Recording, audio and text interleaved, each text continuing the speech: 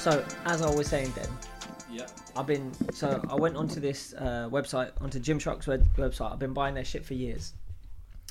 And they had a sale on that they advertised the hell out of. Every time I open up my internet browser into any little site, all the little pop-up ads, they were all Gymshark sale, Gymshark sale, Gymshark sale. Obviously, I know they'd be like monitoring all your cookies and all that stuff, making sure they track you, making sure if you've clicked or even thought about it, they're recording your thoughts. CIA. So what I hate about that. Go on. It's when you've already bought the product. Yeah, bruv. I get that as well. I keep getting the same trainers. Like I buy a lot of trainers. I keep getting the same trainers I've already bought. Advertised to me. Yeah. It's like, they need to make that cookie thing a bit smarter. Like, they do. They do. But even as I was saying with the trainers I was looking at. Yeah. I'm getting them pop-ups for the trainers that are out of stock. Like, you're out of stock of these trainers. Why are you advertising them to me? Yeah. You're just peeing me off. That's why I check so frequently, because I'm like, oh, they're advertising. Maybe they've got it back in stock. Bang. No, they haven't. Trolling you. They're ruining me, bruv. But yeah, so I went onto Gymshark's website. So what they do is they shut their website down from 2 p.m. It's offline for an hour. Okay. Right? And that's just making sure people don't fill up their trolley, and then as soon as the 3 o'clock for the sales to start hits, they go to the checkout and check out. Yeah. Because obviously, like, you've got to navigate around the website, So 3 o'clock comes, and I'd forgotten that they had a sale on. I click on, I was on Facebook, and they'd put up a post saying, like, the sale's now on, and it was like 3:02. I was like, oh yeah, crap, let me go on, grab a couple of vests and that. So I go on, find a couple of vests. They're not even out of, like, the high-end sale. Like, they do up to 70% off. I think the vests were, like, 20% off. But I was like, fine, I was going to get them anyway. I saw there's a sale, I hold out. So then I go to checkout, and it's like, you're in a queue for the checkout. Don't refresh your browser. Don't click back. Just wait. And on my phone, that's a pain in the backside because it will shut down. But yeah, so I get through, and then get through to the checkout, and everything I wanted was out of stock. I was like, you sons of bitches. That's Even it. though you had it in your basket? Yeah. Fuming. So I'm done with that now. I ain't shopping with that company anymore. What company? Gymshark, bruv. Say it. Gymshark, you sons of bitches. Do you know what the thing is? I first started buying. They were doing these just like gym vests, right? Yeah. They had this big, like, it was a weird logo. It was like a shark's head with a man's body, and the man was like very muscular, right? Okay. And the shark was like aggressive looking face, right? It was funky. It was different, and they actually had like decently fitted vests and t-shirts. So I was buying stuff from them back then, and this was, like, I'd say about 6, maybe 7 years ago, when they were just like a little start-up, a couple of lads working out their mum dad's garage. That's all it was. Now it's a massive company. They support, they sponsor like UFC fighters and stuff like that. I see Darren Till wears their stuff. They've got a load of like bodybuilders and stuff that they have as their sponsored athletes. I see Nicole Scherzinger doing, like, wearing their garms and that as well. So they're a big company, and for them to still not get that right, bruv, I wasn't happy. As I was saying, it's like they need to start at their back end. A company, like, how fast they've been growing, they've been around for at least 5 years now. They need to sort out their back end so they can support the traffic. Yeah, man. Particularly if it's happening every time, so they should be able to. Yeah. Normally, when they've done sales in the past, Yeah. I've literally clicked on the website and it's got websites down. Wow. Now it's like everything was very, very slow to load and do it, and eventually I got some stuff and took it to checkout, and then it was like, no, mate, screw you. Progress. Mate, I know, man. I just feel like bitching this week. Like, I'm bitching about a lot of stuff. The other thing I wanted to bitch about, there was something else as well, actually, but I'll bring it up probably at some point. Okay. But the other thing was traffic lights, man. I know I've said this before, right? I know I've done this before, yeah. I do feel like traffic lights are a joke. I'm not even joking, bruv. I'll put my hands up. I've jumped 4 traffic lights today. Oh, wow. 4. Right? At busy times as well. Do you know why? They are stupid traffic lights. You don't need to have them there. Okay? Number one, if you've got traffic lights on a slip road to a motorway, you know they do them sometimes, like if there's traffic. Yeah. Don't be an idiot. Because if there's not even that much traffic and traffic's moving and you're coming from a standstill and you got to get to 40, 60 mile an hour in 50 meters, and my work cars are 1.6 diesel, bruv, it ain't moving. So I'm cruising up towards these lights. They go red. I'm looking at the speed of traffic. I'm not stopping, because if I have to stop, I'm then going to have to do something stupid to try and meet the flow of traffic. Yeah. So Because I've seen they're normally like yellow, aren't they? Yeah. Because I've seen them, they're not always on. Nah, but when they do come on, Yeah. I know the system they got. So it's red for about 20 seconds. Yeah. And then it goes amber green, amber red for 20 seconds. Yeah, and that is literally the timing of it. Yeah. So it's only enough to let 1 or 2 cars through Yeah. every 20 seconds. Which, nah, man, I'm not doing that. Yeah. You can go screw yourself. I'm not stopping. So that was one example. The other was down near where I live. I don't know if you know the bridge where you got under the bridge towards the motorway. They got traffic lights down there. It's Huntercombe. And the traffic lights on my side will be red. And you'll see the lights on the other side go red because you see the cars stop. Right. You have to wait another 10 seconds nearly for your light to go green. So you can then go. Meanwhile, you're just looking at an empty tunnel right here. Yeah. I'd just go, mate. I'd just go. I don't care if the light's red. I don't care if it's green. If I can see through the other side of the tunnel. I can see. You don't need lights. Yeah. It should just be, are you stupid? Give way from this end. Whatever. They can just give like priority comes to oncoming traffic, whatever. Yeah. Mate, it does my nothing. Yeah. I'm just jumping lights now. I'm waiting. You can try and catch me. If there's any police officers listening to this, you can suck on all the dicks. Right? You ain't catching me. I'm like Bonnie and Clyde up in this. I'm free. And nicely. Oh, shit. But yeah, man. What else have you been up to? I don't know if I mentioned it last week about my cracked screen. On your phone? Yeah. I don't think so. Oh, dude. I don't know if I'm going to throw you my phone to you. I don't care anymore. So I got the Pixel 2. Yeah. You can barely see it, right? If you look from where the speaker slot is at the bottom, Oh, I see. right, and it splits off. There's actually 4 cracks. Yeah. There's 2 that go each direction. There's little ones coming off it. Yeah. So so here's the thing about, like, obviously we went through the Android iPhone debate on a previous episode, yeah. And obviously when you come to this situation where your phone gets knackered, you find yourself back in the debate. Yeah. So I just went when we were in California. I went to the Apple store. I bought an iPhone XR for the wife. Yeah. And she had, I think her phone was an iPhone 6. So Okay. she was well past due for her battery was lasting like an hour and a half or something between charges. So I was like, it's fine. I'll get your phone while I'm out there. With the exchange rate, it will save us a couple of quid, 50, 60 quid, whatever. Yeah. And I'm not doing this paying £1,000 for a phone nonsense, right? And then doing it monthly, thinking that like it's not paying £1,000 because you're still paying it. I swear, bruv, English people are mugs.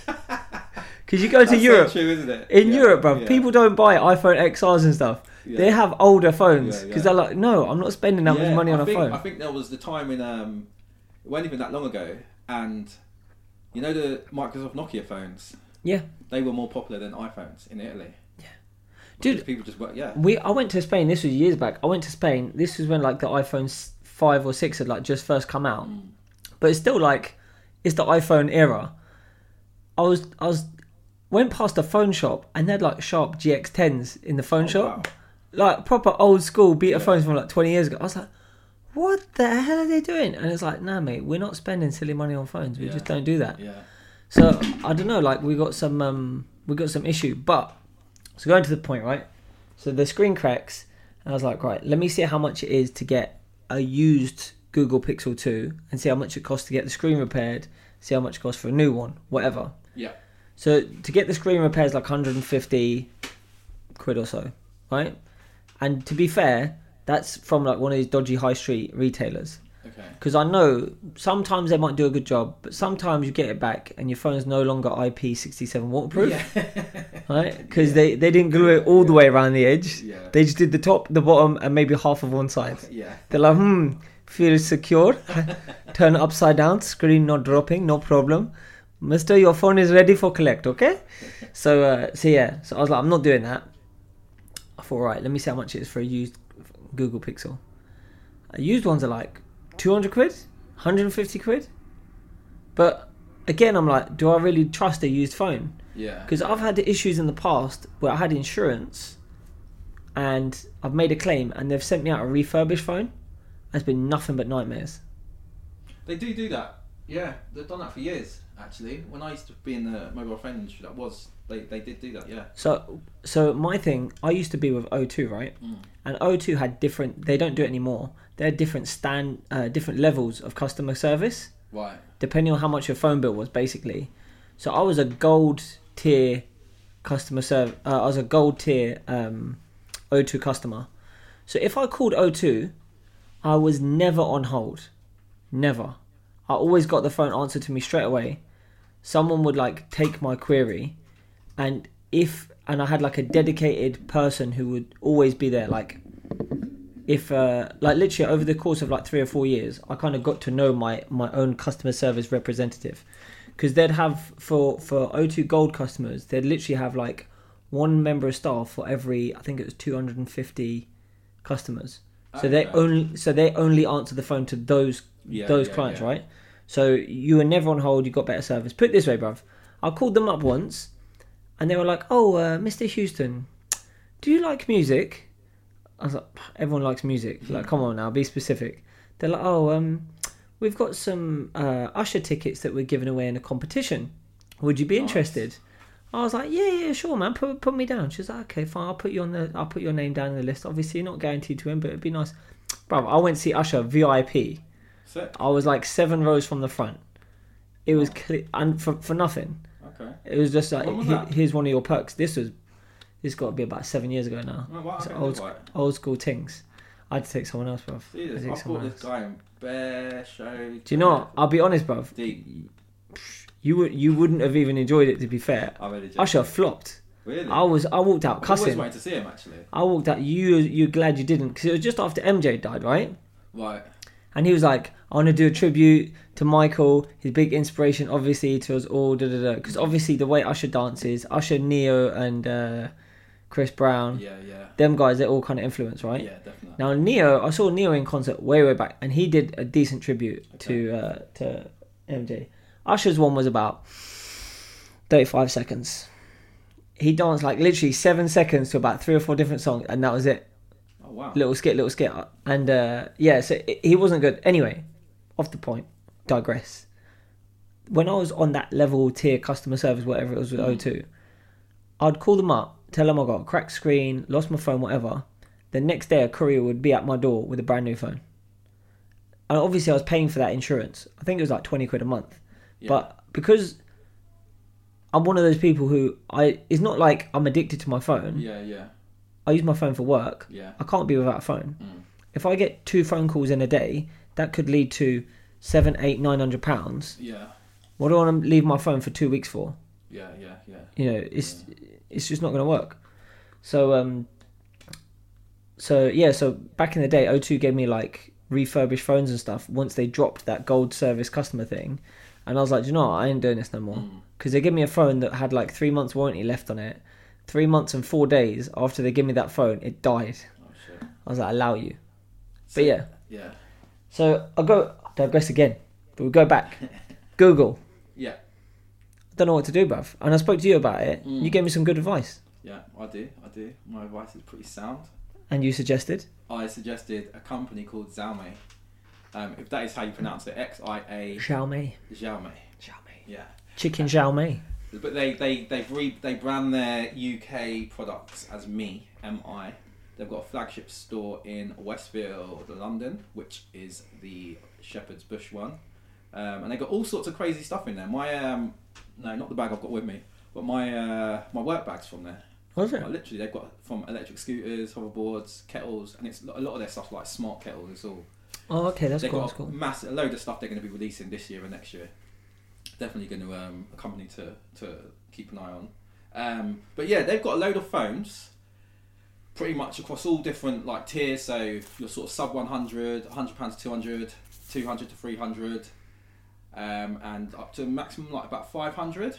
Right. But what you're paying for a £500 phone from them, or for £500 phone, is equivalent to like an £800 Samsung or the £800 iPhone. Yep. And the phones are pretty good. They're actually quite innovative, and a lot of, because they haven't really released over here to the same sort of scale, they're the ones actually inventing a lot of the technology. So I don't know if you've seen that one where you can put 2 phones back to back. So say like your phone's on 90%, Wireless charging. Yeah, 20%. We can put our phones back to back, and I can take 20% off your phone if I wanted, sort of thing. Yeah. So like they've been doing that for quite a while. I wonder how that technology works, bro. That's mad. Yeah, I haven't even looked into it enough properly. But yeah, so they've got all the features. They've got, I think is it the one we were talking about? Was it the K20? Yeah, so I looked up the K20 Pro, which actually only got released like the day in China, the day after you spoke to me about it. Okay. So it wasn't even out yet in China. Okay. But I've since had a look online. There's a couple of stores that sell it for like, they do like global delivery or something. Or I don't know if they've already got some in the UK because they say they can deliver within a few days. I would definitely check that store for like, because you know, like we have Apple stores. They've now got I don't know what the price. So the thing is, that phone isn't released in Europe yet. Okay, is there a release date? I have no idea. From what I can see, they haven't even. So there is out in China. They haven't even set a release date for India yet, which is their like second biggest market. Yeah. So obviously it's going to come out. So in terms of like the specs, right? In fact, let me just double check on the link. Just another quick thing on them. Go on. If I'm correct as well, they were the first company to introduce that 27 kilowatts fast charging as well. So if you do have wireless charging or a mat, you can get like 80% charge in something stupid like 10 minutes. Which is pretty clean. It is very. To be fair as well, the other thing, the iPhone battery is like 2,700 milliamp hour, something like that, or 3,000 maybe. I can't remember. It's not very high. I'll double check, but the Xiaomi one is a 4,000 milliamp battery. It's on the back. It's got a 48 megapixel, an 8 megapixel, and a 13 megapixel, like 3 different cameras. Camera on the back. Yeah, and they center down the middle of the phone as well. Yeah. The design of it's actually quite slick. It looks almost like a 3D, but it's kind of clear glass or something. Yeah. It's got the Touch ID in the screen. Yeah. Which is something that I know they've got on the Samsung S10. Yeah. And that's pretty much the only mainstream phone that has that. Obviously, the OnePlus has it as well. Yeah. But most people don't know about OnePlus. And then it's got the Snapdragon 855, which is also the same processor that the Samsung S10 uses. Yeah. And the only other thing that it's got that I noticed is actually it doesn't use the normal stock Google Android software. It uses MyUI, which is their own one, which is apparently a lot closer to iOS. So if you're thinking about maybe I'll do Android, but you're not sure, apparently this one is like a really happy medium, where it looks and feels a lot like iOS, but has all the functionality of. That might be something I'll look into a bit then, because sometimes the customization, if they do it nicely, and I know that obviously they're a large company, then it's, it works quite smoothly and it works quite well. But sometimes when they do customizations, in fact Samsung, who are a huge company, their Android versions that they ship on their phones are pretty shit, because they put so much of their own crap on it as well. So if this one is quite sleek, I'll have a little play around with it. But if you do get a chance to go to Westfield, mate, the shop it's done up nicely. It's done up nicely, and all the phones are there to test. So I don't know if you noticed in fact, do you remember we done the Christmas gift? And I was talking about the smartwatch. It's still the same one I've got. Okay. So this is from them, and they've got they're talking about, obviously they basically have a container and it's with water bubbling, and they just leave it in the water, just saying like waterproof. And they've got a few phones of that. It's a nice little setup. Oh, that's good, man. I might have to pop in there, because if I look at even the specs of it, so they've got it's got an 8 gigabyte option with a 256 gigabytes of memory. Okay. Which is pretty decent. Yeah. I remember, bruv, I had laptops that didn't have 8 gigabytes. I know. So what is that about? The levels that the things mobile phones have nowadays is nuts. The only thing that occurred to me as well is okay, so Xiaomi are the 4th biggest mobile phone manufacturer in the world. 3rd is Apple. Yeah. Third is Apple, 2nd is Huawei, and 1st is Samsung. Yeah. And then I thought to myself, do you know what? Allow that. Isn't it like Qualcomm or whoever? They're actually the biggest manufacturer of phones in the world, because they manufacture phones for all of those people. They do. So no, they do the.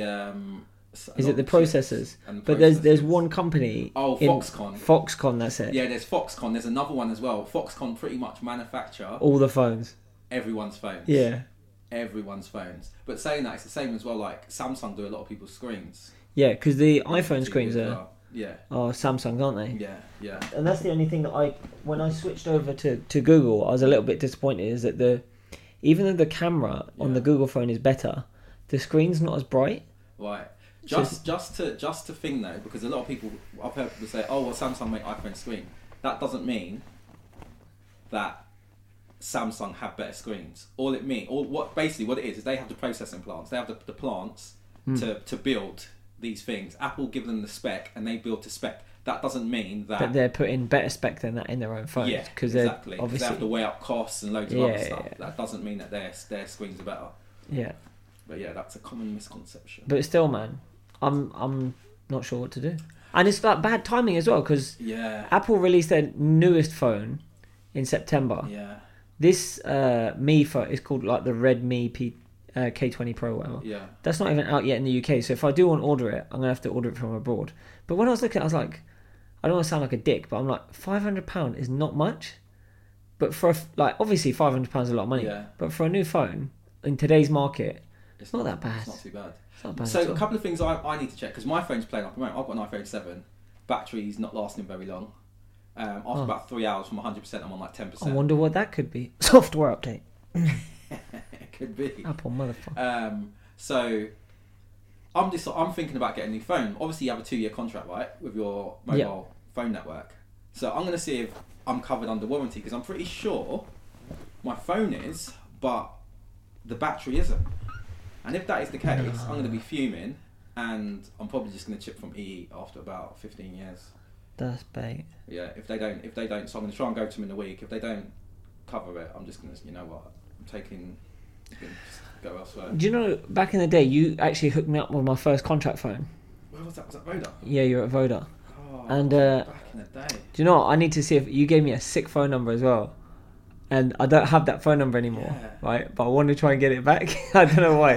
I'm not even going to say it on air, right? I'm going to see if I can get it back first. I might say it another day. But basically, I left Vodafone because at the time, I even remember I had a Nokia N95. Yeah. And on them Nokias, it kept a log of all your total amount of time spent on the phone. Yeah. You know, the total amount of time you spent in the last month or whatever, right? You had a log of it. So Vodafone sent me a bill for, I think it was about £600. Wow. Now my normal bill was like 200 and something, because I was doing a lot of international calls anyway back in the day, right? But I was like, why is this one so much more? So I'm looking on my phone bill, right? Is that your connections with El Chapo? And yeah, kind of, a little bit. So I'm looking on my phone bill. It's the first time I ever even requested an itemised phone bill, and they took ages to get it to me. And by the time they get it to me, they're like, "Yeah, you got 3 days left. You got to pay your bill." And I ended up going into a Vodafone store, and I was like, "Listen, I've got my entire call log on my phone. Right, I can show you how many minutes I've spent on the phone. There's more minutes on this bill than I've spent in my entire time of owning this phone, which I've had for like 4 months." Yeah. I was like, "This can't be right." So the guy in the shop was like, "That's fine, sir. Give me a bill. Point out everything to me. I'll sort it all out." So he takes it, and this was when they had a store. I don't know if they still have it, but they had one in Paddington, like on the platform, back in the day. I hate that store. Right. So. Oh, fuck's sake. Bad memories. There you go. Right. So I'll finish it. You tell me what happened. Yeah. But basically, this guy took my phone bill, right, with everything highlighted, all the calls that weren't mine. Yeah. Next thing I know, I was getting a court summons. Oh shit. They were like, "Yeah, you didn't pay. We're taking you to court." I was like, "What the hell are you doing?" And I was like, "Do you know what? Allow this. I'm out." I paid the bill. I said, "Fuck you. You ain't getting another penny out of me. I'm gone." Yeah. Which is mad. Yeah. Because I was spending 200 and something quid a month with them every month. And Vodafone is like fourth. They were at that time they were number one network. They're like fourth now. Yeah. Do you know what's funny as well?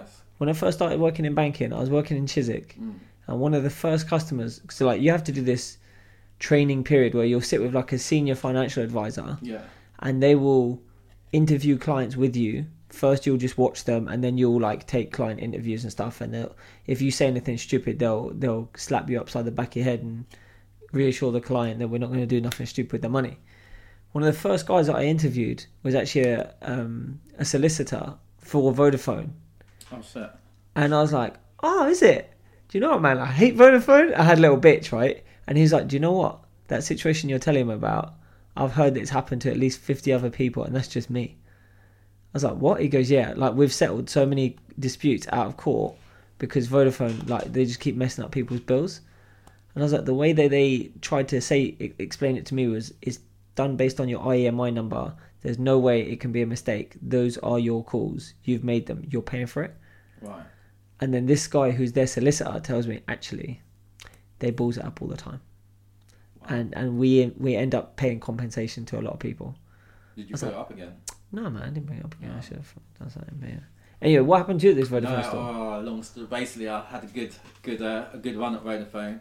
Now, everyone knows that a lot of people worked on phones back in the day, and every so often you come across little scams, and I don't even want to go into it because there could be legal implications.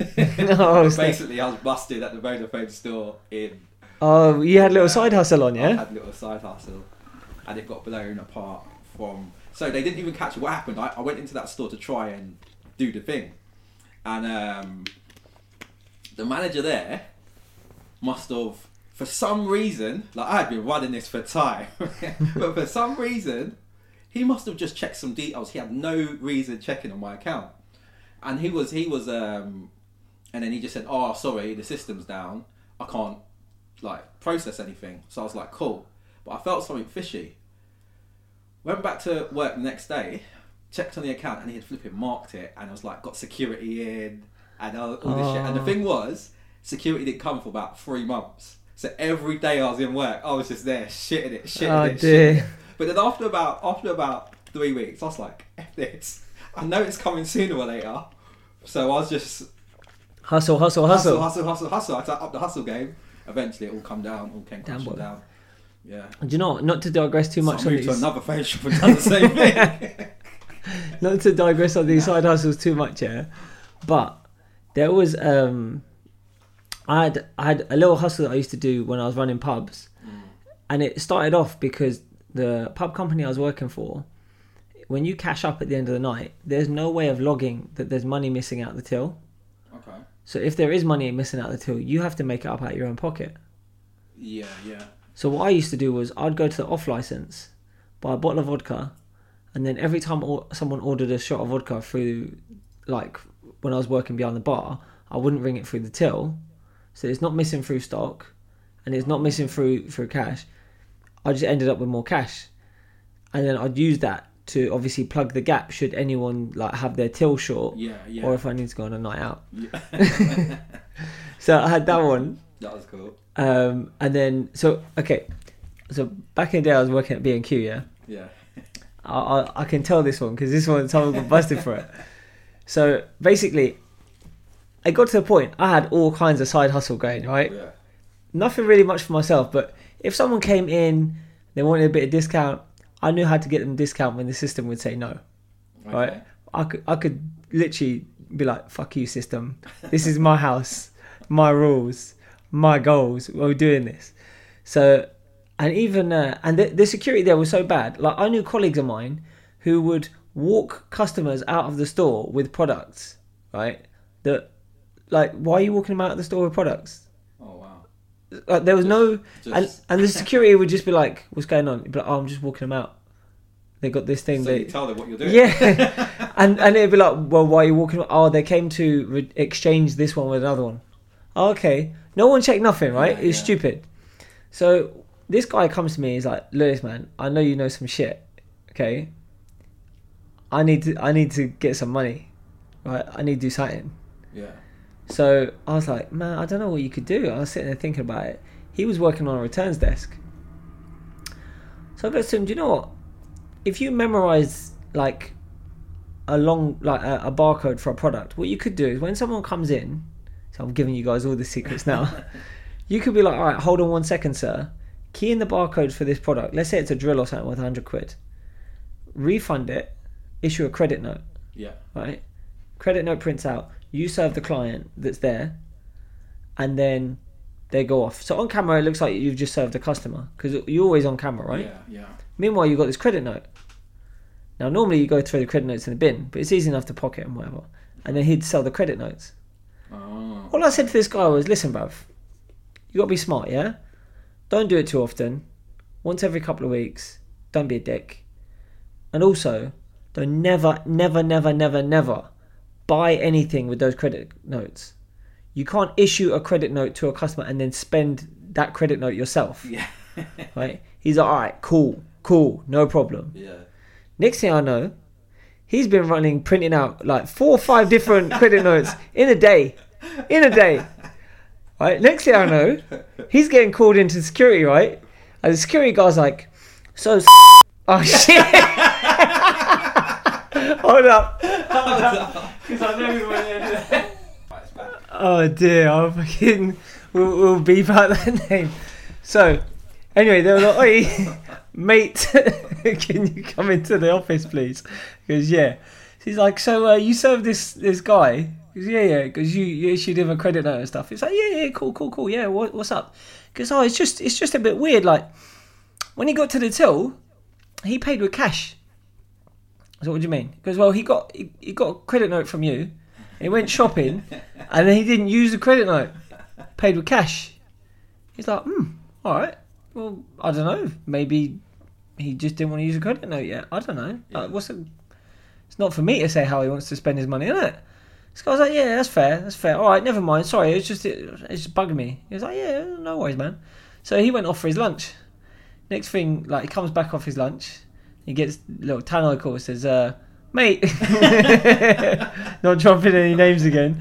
Matey McMate. Yeah, that's it, McMatey. So, matey goes down back to the security office. Oh, what the fuck's going on? Because I'm just curious. About an hour after this guy used cash to pay for his transaction, it's just the damnedest thing. You used the credit note that you issued to him. Oh shit. To buy some tools. It's like, me boy was like, yeah, I've got an explanation for that. Right, now bear in mind, like, the store manager's sitting in the security office at this point. He knows he's fucked, right? Oh, no. So he goes, yeah, what's your explanation for that? He goes, yeah, basically the explanation is I quit. And he's like, He just quit. yeah. And he's like, straight up, I'm gonna go unpack my locker now. If y'all want to do anything, you need to move quick. But you know what was messed up?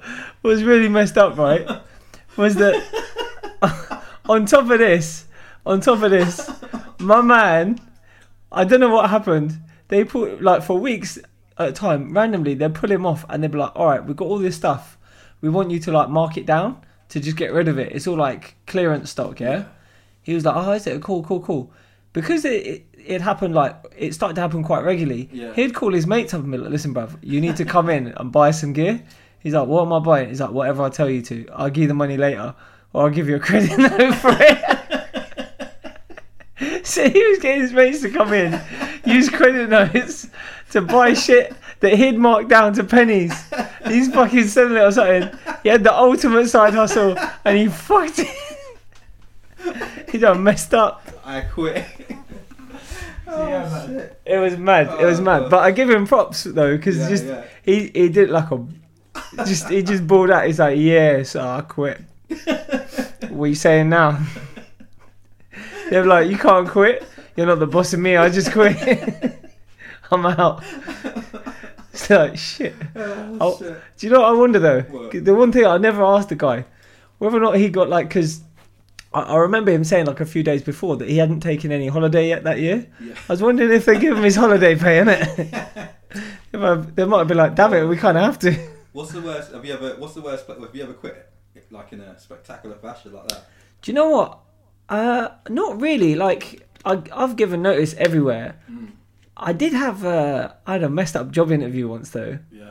So I went to go work for this. I went for an interview at this company in High Wycombe, and they did. They were selling, like, I think it was voice over internet protocol software, stuff like that or something. Yeah. So I walk in, right, and I'm sat down. This guy comes over. He's like, Lewis? I say, yeah. And he goes, all right, just come with me. So I follow this guy. We sit down at this conference table, and it's like 15 feet long. I'm sat at one end. He sat at the other. And he's like, right, so Lewis, so I'm just looking through your CV. Yeah, cool. So I'm just going to ask you some questions. At this point, I'm sitting there going, I don't know who the fuck this guy is. Right? Didn't introduce himself. Yeah. Didn't tell me his name, what he does here, nothing, right? I've got no idea who he is.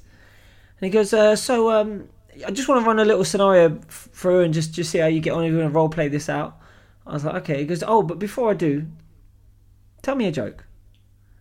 I was like, sorry, what? He goes, just tell me a joke, innit? You must know some jokes. Everyone knows a joke. I was like, to be honest, mate, I used to work in pubs. Most of the jokes I know, I wouldn't really repeat them in front of you. He goes, no, go on, give us a joke. So I basically told him this like English, Irish, Scotsman joke. Yeah. It's basically about, I'll make it short and sweet. Yeah. 3 builders on a construction site bitching about the lunch they get every day. Yeah. And then make a pact that if they get the same fucking lunch the next day, because they've been getting the same lunch for 10 years, they're going to off themselves. Jump off the fucking construction site. At the funeral of these 3 guys, the Englishman and the Scotsman, their wives, are sitting there crying, going, I wish I never made them the same fucking lunch every day. Just a bit of variety would have saved them. The Irish guy's wife sat there and went, he made his own fucking lunch. Right, here you go, right? It's not a bad joke. It's not a bad joke, right? Guy did not laugh, right? Didn't even blink. Okay. So, all right, fine. At this point, I'm feeling a bit awkward. Yeah. And he goes, anyway, so this scenario we're going to do, after brushing off my joke, he goes, yeah, so I'm a hotel and I need some ashtrays. And I was like, all right. So I try going through the sales pitch thing with the guy, yeah, like trying to say, we do a quality service, so what is he looking for? And he's being a dick client, right? Yeah. So he's like, so then I'm just like, do you know what? I know what you're doing, and I'm not playing along with it, because I don't like it. I don't know who you are. You didn't laugh at my joke. You're pissing me off. So he went, so what kind of the deal are you going to do for me on these ashtrays? I said, just wanted to confirm. You're a hotel, right? He goes, yeah. Because obviously open to the public, right? He goes, yeah. I goes, well, I'm really trying to do the best thing for you. So what I'm going to do is I'm not going to sell you any ashtrays. He's like, so what do you mean? I goes, well, it's illegal to smoke in hotels, and you've asked for one for every room. You're not allowed to smoke in hotel rooms anymore.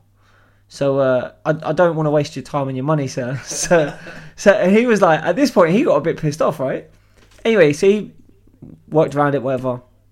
I think we went through some other scenario or something. And he's like, just one more thing, Lewis. Could you just stand up where you are? I was like, all right. And he got me to do some little things on his whiteboard or whatever. And he goes, oh, and could you sing me a song? What? I was like, sorry? He goes, you sing me a song? I was like, nah, I'm not going to sing. He's like, don't you want a job?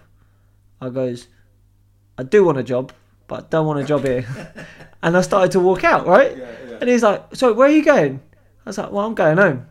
He's like, what? Don't you want a job? I was like, mate, I don't even know who the fuck you are. I've been sat here for 20 minutes. I don't even know your name, right? I don't know what you do. You could be the cleaner pulling my leg. He's like, no. I'm just...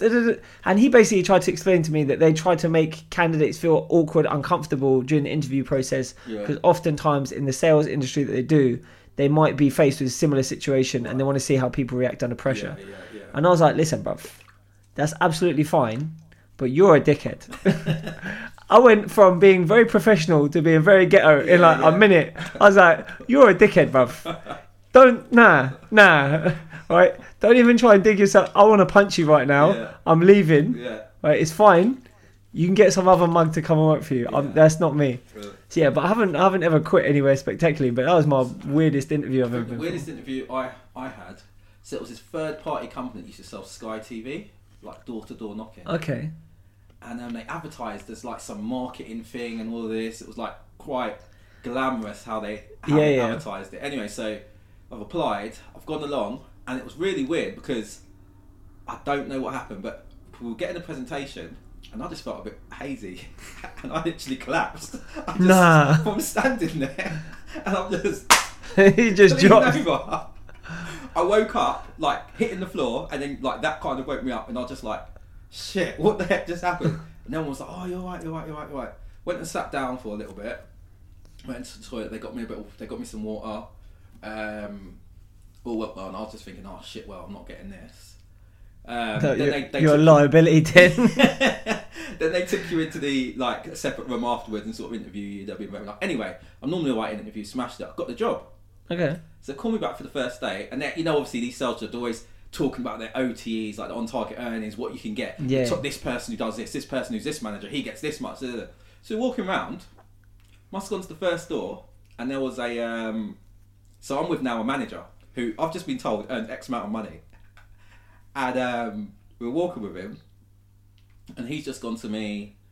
There was a flipping Hyundai Coupe in the driveway, in the driveway, and he's gone to me. Oh, I'd love one of those.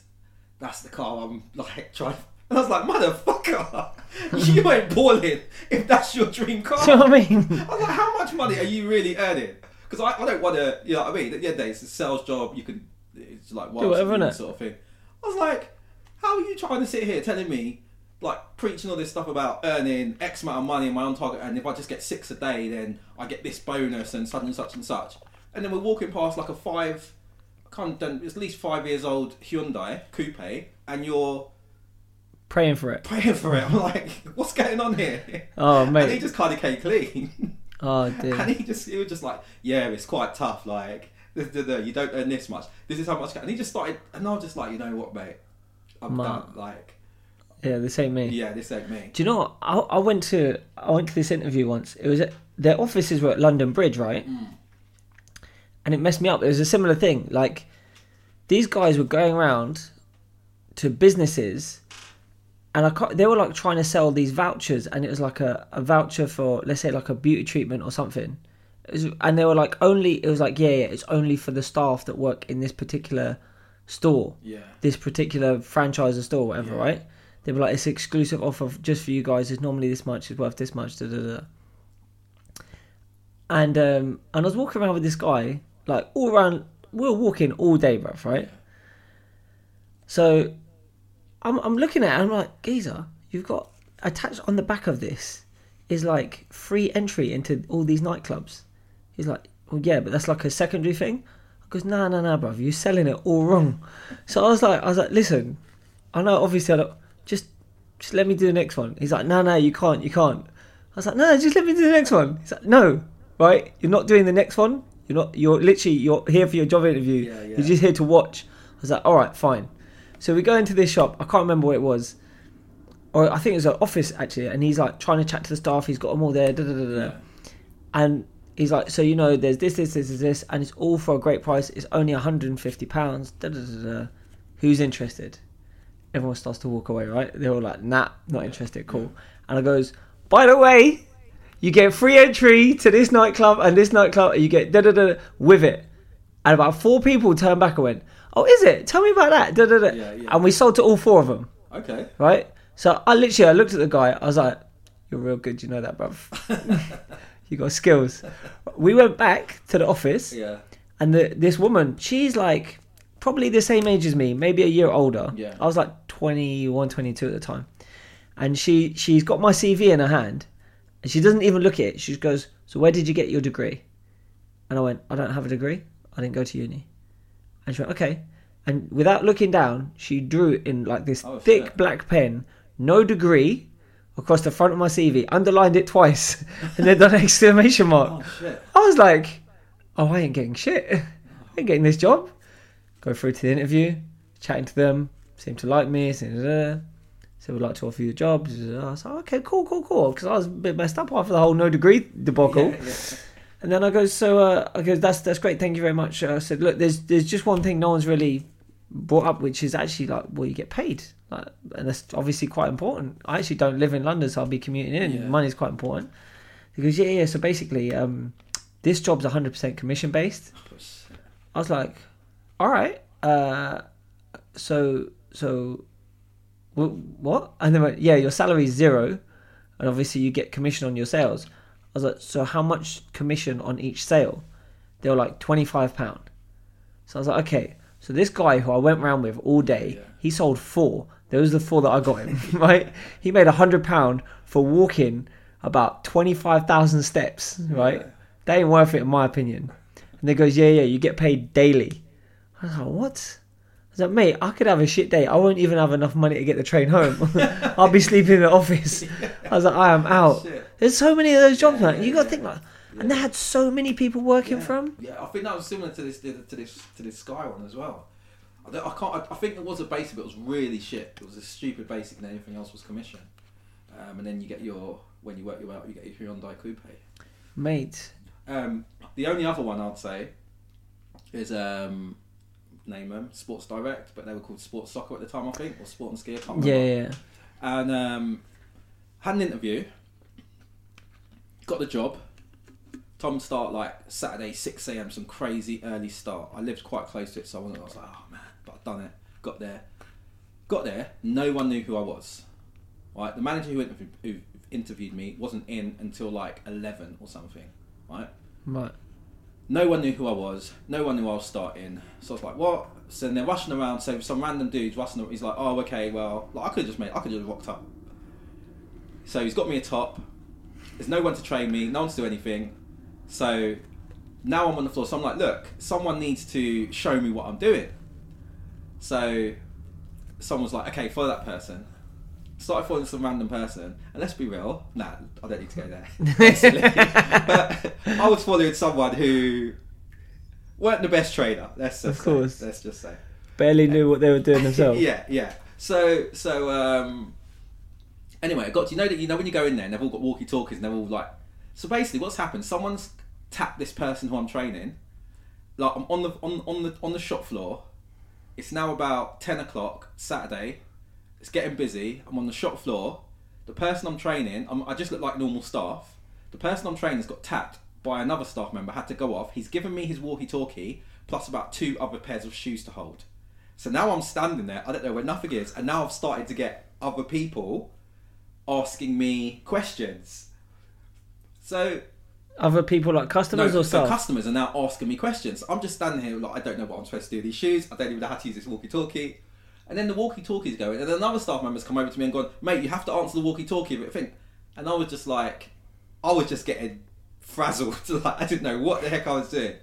It got to lunchtime, and I was just like, oh, fuck, I need a break. I just need a break. And eventually the guy did come back, and he just quickly helped me, but I need a break. Got to lunchtime, and I was just like, fuck it, I'm not coming back. I just bounced on my lunch break. Oh dear. I literally lasted half a day. Oh dear, man. I was like, I can't work in that environment. That's demanding, isn't it? Yeah, I was just like, that is not for me. That is just not for me. I didn't know what was going on. And for all I know, like, none of those people, I did keep my sports soccer top and tracksuit bottoms that I got given, but none of the people there even knew whether I was working or what was going on. Lo and behold, as I said, the manager came at about 11. Right. So he did like chat to me briefly. Obviously, he's like, probably after lunchtime, he's like, where's the new kid? Yeah. Didn't see him again. But kept trying to like curve it when I was in the high street. Kept trying to avoid it. I bumped into him, right? A few days later, and he goes to me. He kind of caught me. I was like, you know when you just feel like proper embarrassed? I was like, yeah. Shit. And he goes to me, yeah, we're going to need the top and the tracksuit bottoms back. I was like, okay, I'm going to need my pay for those 4 hours I've done. Yeah. So, but he actually done it. He actually got my pay. It must have been about 20 quid. And I took back the tracksuit bottoms and that, yeah. Did he not say like what happened and then you go, listen bruv, you're a dick? You can't employ someone and then do that to him. He did. He said, he's like, oh, like what happened? You just think, and I was like, in my head I was like, what's going to be my excuse? Like, oh, I felt ill, this, that, and I was just like, no, because I didn't come back the next day. Yeah. And I was just like, mate, I didn't know what the heck was going on. You weren't there. No one knew I was supposed to start. I was given 1,000 things. It just wasn't somewhere I needed to work. Yeah. My situation obviously, do you know what? Wasn't that dire. I took a job that didn't even last that long. Is it? So when I left banking, I was looking around for jobs. I applied for this job. So my way of looking for a job. Now bear in mind, when I handed in my notice with the bank I was working at, I had never, even for a day, been unemployed in my life. Right? I'd always worked, and I'd kind of got to this point with banking where I was like, do you know what? I've just had enough. I'm getting mugged off. I'm working my arse off. I was missing out my taekwondo and stuff. I was like, I'm not doing this anymore. So I just handed in my notice. I didn't have a plan as to what I was going to do. Luckily, they kind of asked me to work a little bit longer. Normally, they put you on gardening leave from day one, but they knew I was leaving the industry, so they didn't really care. Yeah. So they asked me to stay on a little bit longer, and I ended up seeing it out till like Christmas, and then I just had like a longer Christmas break, and then I was like trying to make sure I started something in the new year. Yeah. So the day after I handed in my notice, I got contacted asking me to come and attend an interview. But the way I was applying for jobs, like I'd go on to Reed or wherever these companies are, and I wouldn't even look at the job description. I'd just look at the pay. Right. As long as the pay kind of matched what I was looking to earn, I'd just apply for it. I'd just attach my CV, hit send. I wouldn't do no cover letter, nothing. Yeah. I'd send off 50 applications in a day, see what comes back.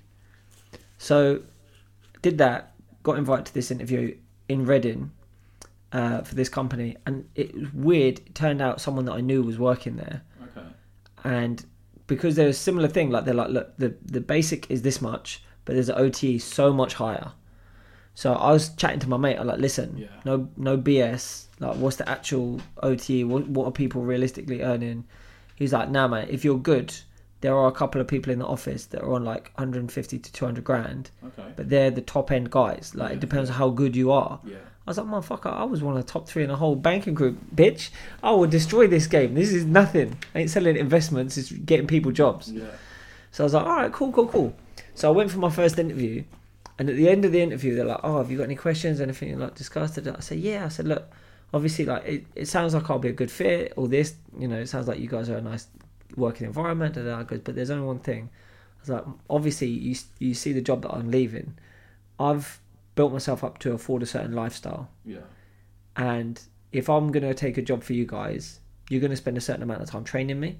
And in that interim gap, if I want to maintain my lifestyle, I'm going to have to use my savings to sustain myself because you guys aren't going to pay me enough. Yeah. And they were like, oh, okay. I said, so, and then I finished, like, they were just like, so what? Yeah. And I went, so what I'm going to need you to do is pay me more if you are interested in employing me. And they were like, well, how much more? And I was like, double what you're offering. And they went, what? Like, are you serious? I said, yeah, I'm deadly serious. Like, if you want, I'm like, that can just be while you're training me. Once I'm up and running, you can put me back, whatever, it's fine, but I can't earn less than this amount. Yeah. And they're like, okay, we'll take that on board, thank you. I was like, cool. So I left, got a phone call like 2 days later, called me back in for another interview. My second interview was with the board of directors for the company. Yeah. They were like, we're really keen, but what you're asking for is a big demand, so we want to make sure. I was like, all right, cool. Now through this time, I was chatting to this girl who was like, she was like so excited that she had found me, right? She's like, because I literally had emails from the CEO of the bank that I was working for, thanking me for what I was doing there. Like, I was bringing in numbers, right? She was like, oh, you're going to be so sick. So I was showing them the email, showing them all my sales figures, yada, yada, yada. They're like, you're the man. I was like, cool. So I go through my interview, and then I get home, and then I get a call from this girl. She's like, Lewis, you smashed the interview. Congratulations. There's a job if you want it. I said, thank you very much. I'll take the job. I was like, cool. In the interim, I got offered this opportunity to take over running this guy's taekwondo club. Oh, yeah. Right? So I've gone to look at his club. He's sitting there going, he's got 150 students. I turn up and he's got about 15, maybe 20 or something tops. And he's asking for X amount of money. And I was like, mate, the maximum I'll give you is like a third or a quarter of what you've asked for. I can't remember. Yeah. I was like, unless you can, like, all these extra students you're saying you've got, and you've got all these bits of paper with people's names on them, if you get those people to turn up to class in the next month or so, then by all means I'll pay you what you asked for. Yeah. So that guy was full of shit. But I kind of looked at it and said, look, he's got a certain number of students who I feel bad that their journey will end when this guy emigrates. Yeah, so I will take over his club and I'll build it up and yada, yada. So I make the decision to do that. And then I'm sitting there going, how do I tell these people I don't want the job? Do you know what I did? What was that? I didn't turn up for my first day. I got a phone call.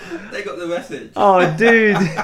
I got a voicemail. This girl, she was like, hi, Lewis. Obviously, we were actually, because it was like the first day back in the new year, right? Yeah. And she was like, obviously, we said that we were moving offices. We moved to this. There's that massive building in Reading, the one with the weird kind of spire thing at the top. Yeah. They were moving to there. They had like 2 floors of that building or something. So they were like, yeah. Obviously, we did tell you we're moving, but just to be sure, this is our address. You might be looking for a da-da-da. And then this was like 9:30, isn't it? I was supposed to be there half an hour ago. I was like, I called her back. I was like, I'm really sorry, but something's come up personal. I can't take the job today. She's like, what? I was like, yeah, man, I'm so sorry. So yeah, man, I didn't even turn up. I got offered, but the thing is, I was chatting to my wife. She wasn't my wife at the time, but was chatting to her, and she was like, "Do you know what? You could go and do this job, and you'd be really good at it. And yeah, you could earn 100, 150, 200 grand a year, but you'd only do it for a year. You'd leave. You'd hate it. Yeah. It's like you'd be doing zero taekwondo, and you don't really care about anything else." At the time, she's like, "I know you don't care about me. You just care about taekwondo." I was like, "Yeah, you're right. You're right." So yeah, she's like, "Look, think about it. You're gonna do this for 6 months to a year tops, and you're gonna be like, screw this. I want to go training." Yeah. Yeah. So at least if you do this the newer option, you know, you can just train all the time. Yeah. I was like, all right, Yeah. cool. So yeah, so that worked out better, man. But yeah, we're bait, bruv. I know. I could go on, but I bet I won't. half you lot listening like, these brother, what the hell? But you know, at the same time though, I do think, you know, like having the ability to quit. Having the ability to quit is almost like, I'm saying it wrong because sometimes quitting's harder than staying. Yeah. Do you see what I mean? Do you know what? When I was working at B&Q, Yeah. that was the problem, right? Yeah. Because B&Q for retail paid really well. Yeah. Because although like they were paying pretty much the same as everyone else, I was working in Slough, but I was getting like a £2.50 area allowance on top of the hourly pay. Plus they give you 6.5 weeks paid leave, which is sick. Yeah, that's very for shift work, right? Yeah. And the shift work's like 7 till 4. Okay. So you get out, you still got the whole day ahead. Yeah. Right? It's cool. Or if you're on a late, it's like 12:30 till 9. So you got the whole morning to yourself and you go to work, right?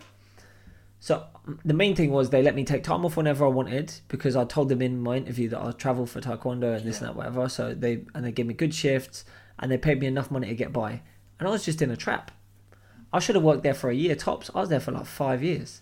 And it was just because I was like, they paid me enough to get by and they worked me hard enough to keep me busy enough to not have the time or the inclination to look for something else. Yeah, yeah. And that's the trap a lot of people get stuck in.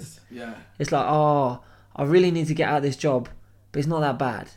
It's like, if they halved your pay, you'd leave that job tomorrow. Yeah. And you'd find a better paying job than you were on initially. Sometimes it's like maybe a better way to say it, and the way you hear it more than motivational people is when they're talking about failure. Yeah. But actually, it's not the same, is it? Quitting. No, it's not. No, it's not really the same. Sometimes it's like quitting is the brave option. Yeah. You need to put yourself in that position where you're desperate. Yeah. So that you can actually get something better than you were before. Yeah. And that's the thing. If I see someone, they're like, oh, I need to change my job, and I'll be like, how long have you felt like you need to change your job for? They'll be like, oh, probably about a year now. I'm like, all right, you need to quit. Just quit your job. Like, no, I can't do that. Listen, I guarantee you've applied for less than 10 jobs in the last month. Yeah, true. Like, yeah, probably. All right, well, if you quit your job tomorrow, I guarantee you'll apply for 10 jobs in the next week. Yeah. No problem. Yeah. You get your hustle on. Like, you need to find them gears, isn't it? And if you're getting home and you're like, oh, I'm so tired from work, I can't be bothered.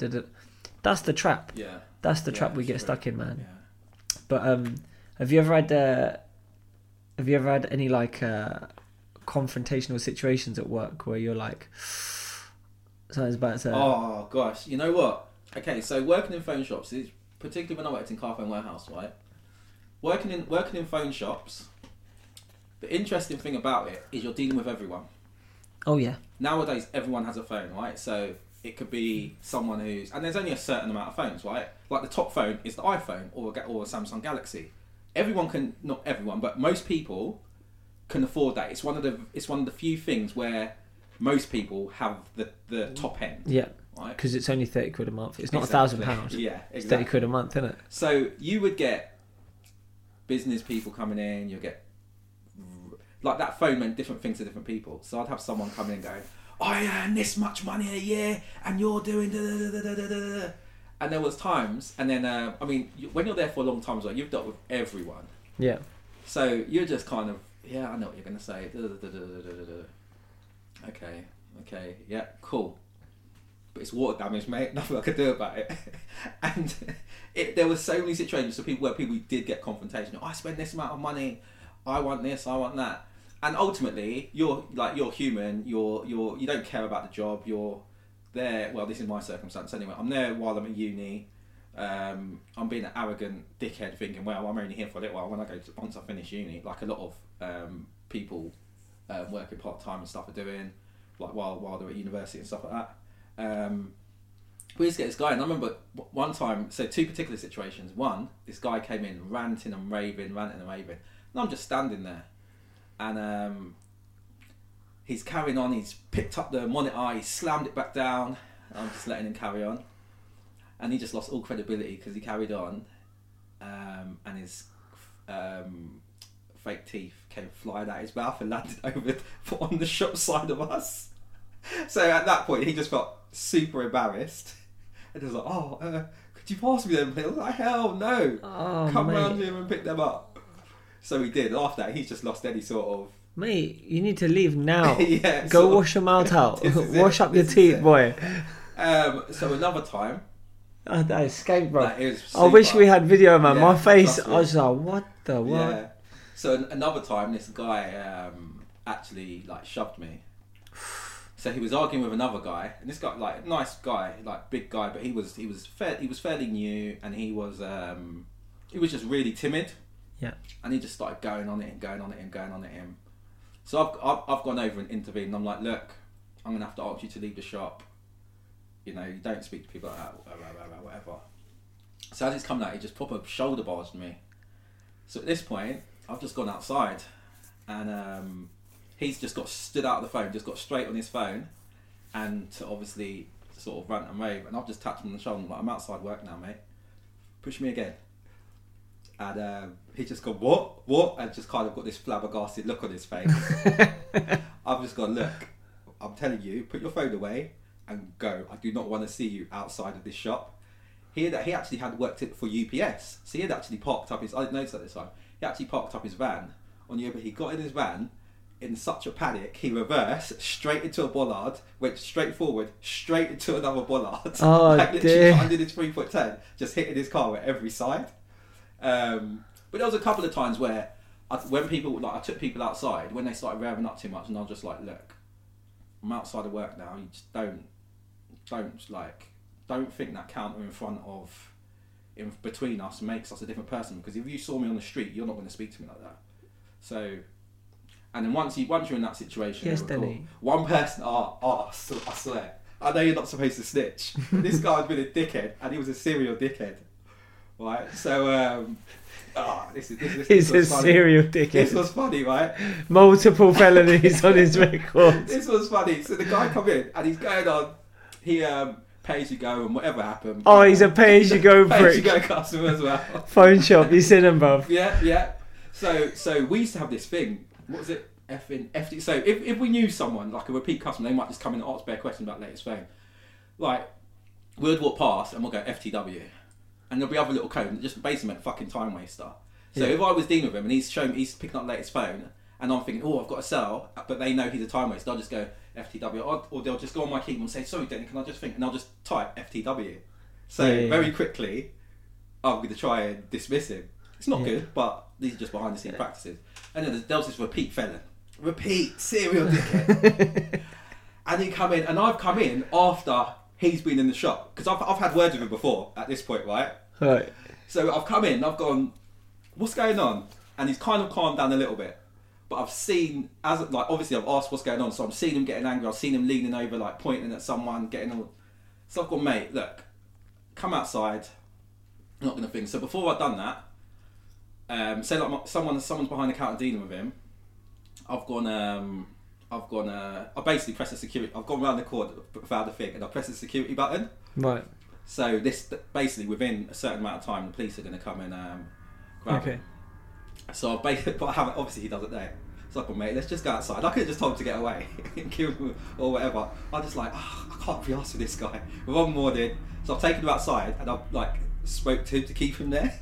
Right. So I've gone, look, mate, I know, it's such a stressful thing. And just as I see the police come, I've just gone, yeah, it's this one here, there you go. And he's just gone, what? I've just gone back in the shop. Oh dear. That's probably the worst thing I've done. Oh dear. That's probably the worst thing I've done. Do you know what? So for me, like when I was working in pubs, there's obviously you get a lot of confrontational situations. Yeah. I had a couple where it was just like straight up fights were going to break out, whatever. Some of them I'll save for another day, but there's a couple of jokes ones. There was this guy, he's a big dude, quite stocky. Yeah. He was a regular. He come in like every day. I think he used to work at like a Jaguar garage or something, like maintenance or something. I can't remember. And he was a nice enough bloke. And even like sometimes when it kicked off, because he was a big bloke, he'd like go and grab people and like just push them out of the pub and just be like, no, not in here, whatever. So I don't know what happened, man. One night he reached across the bar and just grabbed me by my wrist. I had my hand on, like, you know, you have the side of the tills. There'll be like a screen, but there'll be like a wooden case around it. Yeah. So I had my hand on the side of that, and he reached over and grabbed my wrist. And I was like, "What are you doing, Clive?" And he's like, "You fucking little dickhead. You think you're all that, then you know?" And I was like, "Clive, what are you doing, mate? You alright?" Yeah. "Don't you fucking alright, mate?" I was like, "Oh shit, he's had too many to drink." But he was gripping the hell out of my wrist, right? I was like, "Mate, you gotta hurt me, mate." Look, I was like, "Listen, Clive, man, you're hurting my wrist. You gotta let go." He's like, "You fucking make me let go, you little piece of shit." Yeah, fucking what? Like, you see his like worst song playing in one word and that. You think of. So I was like, "Mate, I'm gonna count to 3. You're gonna let go of my wrist. I'm gonna break your arm." And he was like, "You ain't gonna do fucking nothing, you piece of shit." So alright, 1, 2, 3. He's still holding my wrist. Yeah. I twist my arm over, I slammed it into the counter. I walked off. Right? Nothing. No reaction from him at all. Right? Yeah. He was just like, "Oh shit, I'm not holding his wrist anymore," right? Next day he comes in with a cast on his arm. He's like, "Lewis, I'm so sorry about last night, bruv." I was like, "It's alright, Clive, we're all good, man." I was like, "What the fuck?" But, so that was one. I had another one. Now this one was mad, right? So my sister came to work at the pub that I was like, I think at this pub, this is the one just near here. Yeah. I was like a duty manager, so I was one down from the landlord or whatever. I used to go off and run other pubs as like a relief manager. Yeah. So I was a duty manager at this, like my main pub that I was working at. My sister was looking for part-time work. I said, "No worries, I'll hook you up." My sister would turn up fucking 2.5 hours late for a 4-hour shift. I'm not even joking. And when I try and cuss her out, she's like, "What are you gonna do? You're gonna fire me?" "I'm gonna tell mum and dad you're gonna fire your own sister. What's up with you?" I was like, "Come on, what are you doing? You're seriously taking it." And when she ever got there, because my sister's really cute, right? Yeah. So she'd literally she'd serve like 2 or 3 people, and all the locals would just like buy her bare drinks. So she'd just be standing at the end of the bar chilling with all the locals. She didn't do nothing, bruv. Anyway, so what happened? It was like a busy Sunday afternoon, and my sister's walked out with like a plate of food from the kitchen, and used to be like Nando's. Well, not even like Nando's actually, because you have table numbers there, but you'd be given a table number, like a wooden spoon or something with a table number, right? So my sister walked out. She's walking around the front garden bit with the benches on. She's like, number 17? Number 17? Who's number 17? And this guy, who was a regular, like, we all knew him. He goes, "Oh, 17, that's me.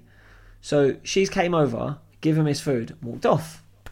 20 minutes later, this customer's come over to the bar where I was. He's gone, "Where's my fucking food? I've been waiting nearly an hour for my food." I was like, "What's your table number, sir?" "It's table 17. Right? He's got his little thing there. I go into the kitchen. "Where's table 17? They've gone. It's already gone out." I then walked around. I was like, "Mate." So I walked up to the guy. He's been coming friendly enough for years. Yeah. Right? And I was like, "Mate, that was sick. That was actually kind of clever. But you're gonna have to pay for that food." Yeah. And he's like, "You fucking what?" I goes, "Yeah, like that food, technically you kind of stole it." I was like, "Look, I get it, like it's jokes and that, it's fine. I'm not cussing. It's just, it's only $5.50, it's cool." And he was like, "I ain't paying for fuck all, you little shit. Fuck away from me." Now, bearing in mind, I was only like 19 or something, and I was, bearing in mind, I used to fight minus 62 then, so I was skinny as shit anyway. And this guy was like ex-military. So he got up, squared off to me. He's like, "What the fuck are you going to do? Fucking do something," right? He got right up in my face, and then his head just touched my head. Yeah. And I just took a step back from him. "You just got barred," right? He's like, "You what?" I said, "Yeah, you're barred." So I walked into the pub. Now, the protocol was, working for this pub, you have to have 2 male members of staff if you're going to escort someone off premises. Right. You can't attempt to do it on your own, yada, yada, yada. Because the landlord was a bit of a chauvinist, he didn't employ many women at all, many men at all. Okay. He only employed birds. Yeah. He's like, boob sell beer, right? So we had no male members of bar staff. He was the only other guy front of house that was working that day, but he was upstairs watching cricket in the flat above the pub. Yeah. So I've gone upstairs. I was like, listen, man, this just happened. I told him what happened. I was like, that guy's barred, right? He was like, all right, that's cool. That's your decision. You know, I stand by. That's fine. He's like, I'll be down in a couple of minutes. We'll walk him off site. I was like, all right. So I go downstairs and find that and bearing in mind, as I've walked through, I've told members of staff, I can't remember the guy's name, but for argument's sake, let's say it's Steve. Yeah. So I've like, Steve's barred. He doesn't come back in this pub. If he walks in, you tell him to get out. He's not allowed in it. They're like, all right, fine. As I come in, one of my members of staff, this girl is like he's come in to use the toilet, and they're going, yeah, just go through. Lewis is upstairs, right? As he's coming out, I've seen that they're doing. As I'm coming out, I've seen them doing that. I was like, you motherfuckers. Then 10 minutes pass. My sister's gone out to clear away some glasses. He's squared off to my sister. What? My sister's standing on the other side of the barrier. He took a swing at her. Luckily, she moved back and he missed her just. I've gone back upstairs. I've told him, like, you need to calm down now if I can deal with this. I'm not having it. So another 5 minutes pass. He's in, standing at the bar, and another member of my staff who's supposed to, like, I'm going to fire you. Yeah. Right? They'd served him after I told him no. After I've told them he's barred. So I just walked up, took the drink off him, poured it in the sink. I was like, who served you that? And he's like, none of your fucking business, is it? I was like, fine. We've got CCTV, I'll find out later. Yeah. And I was like, do you know what? Allow this. My boss is supposed to be down here helping me kick you out. He ain't doing it. So I just walked upstairs, back to the flat. He's still sitting there watching the cricket. I was like, mate, you need to go downstairs. He's like, what's happening now? I goes, I just quit. He's like, what? I goes, yeah, man, I just quit. I ain't fucking dealing with this. So I just walked off. Walked downstairs, started putting my shoes, like, I used to walk to work in trainers and that, so I changed into my trainers. I'm starting to walk out. He's like, no, Lewis, you can't do this. I was working nearly 60 hours a week there, right? So he needed me. Yeah. He's like, no, it's cool. I was like, nah, you should have come down straight away. You're taking a piss. Someone just took a swing at my fucking sister. I'm not, I can't deal with that, right? As happenstance would have it, this guy had decided, as he's seen me starting to walk out of my uniform, that he wants to have a go. Yeah. And all fucking hell has broken loose. Yeah. I was like, cool, I don't work here no more. I put my bags down. I was like, I'm gonna fuck you up now, son. Right? This little dude's about to... So all the regulars were there, and they were all trying to stop the fight, including this guy Clive, who's fucking big. Yeah. They pushed me down this like alleyway to keep me away from him. Yeah. And they were pinning me by my throat up against the wall, and like they had hands all over. I don't know how I did it, but I basically like walked up the wall and then rolled over like 3 of them and run out after the guy. Sure. Next thing I know, they're pinning, and then they managed to force him to get in a car with his missus. Yeah. She starts driving off, and I'm like, all right, he's gone now. He jumps out of the car, right? Moving car. He jumps out of the moving car, starts running back to the pub. He's like, yeah, I want some. I was like, right, you want some? I want some. So I'm going towards him. And I see the sun was on my back. Right, I had some ninja move, bro.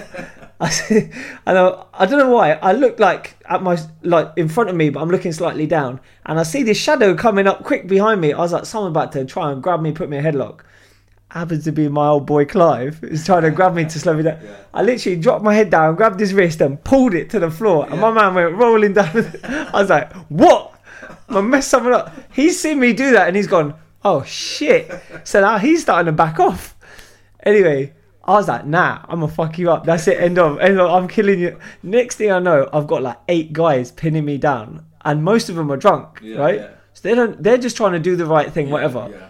But one of them in particular, he's literally like, he's got his hand on my neck, right? And he's like, you need to calm down, Lewis, you need to calm down. And I'm still like, nah, I'm getting up. Yeah. So I'm trying to get up, and he's like, no, you need to calm down. Suddenly, he's putting his whole body weight on my neck. And I'm like, I go from like, I'm going to kill someone to I'm about to die in about 3 seconds. I was like, yeah. I was like, mate, I was trying to tell him to get off. I couldn't even have it. So I closed my eyes and like, I'm out. Yeah. I didn't pass out, but I signaled like I was passing out. And they let go of me. I was like, and that was in theory the end of it. Yeah. I saw that motherfucker about 2 weeks later in the fish and chip shop. And he noticed me first, right? And he's like, Lewis. And I turned and he went, I just want to apologise for what happened. And it was funny, right? Because it's like everyone's quiet in the fish and chip shop. This guy's just like, he's made everyone aware. He's apologising to me. Yeah. I don't know what would have happened if we had a fight. He might have kicked my ass. But I went, don't fucking talk to me, you piece of shit. Fucking took a swing at my sister. I will end your life right now. You fucking prick. I was pushing out my chest, everything. I was like, and as I turned away from him, I went, he could probably kick my ass. I was like, he's a grown ass man. He used to be in the military. I don't know what the fuck I think I'm doing. So yeah, man, that was messed up. But even I can imagine working in the pub. Mate, there was. I remember there was. I've got so many, right? But I'll get just one other one. This guy actually helped me one night. These two local, well-known drug dealers kicked off in the pub. It was the only pub in Burnham that they weren't barred from, and I made a deal with them that as long as they kept their business off-site, because they were similar age to me as well. I was like, look, as long as you don't do nothing on site, like if this is where you're just drinking, it's fine. Yeah. Anyway, they ended up having a scrap. This guy helped me get them out, and this guy was built like Mike Tyson. He was hench. He dragged them boys outside. They were fighting in the car park, but they weren't inside. And then he goes in and he sits down and he's chatting to this table of like 4 or 5 women. And I give him a free drink on house, like to say thank you for helping out and whatnot. And end of the night comes, and these women have been like chatting to him and stuff, but they've also explained to him that they're all married. But he's like, yeah, it's cool, thinking he's still going to get lucky somehow. Yeah. End of the night comes, one of the husbands comes to pick up his wife from the pub. And I look over, all I can see is this guy, Mike Tyson, pummeling something on the floor. Shit. And it was like in between the main entrance to the pub and the entrance to like the lobby bits. There's like a little 6-foot section. So I was like, mate, this guy's getting killed. So I run over and as hard as I can, like kind of rugby tackle this big dude. I barely move him. I grab the guy on the floor, drag him in and quickly shut the doors and slide the bolts up. Right? But the bolts didn't bolt into anything. The door's like worn through, but I just did it hoping that he'd see me do it and be like, oh, the door's locked. He just walks over, like pulls the door open with force, smashes all the glass in the door, right? And then steps right into my face.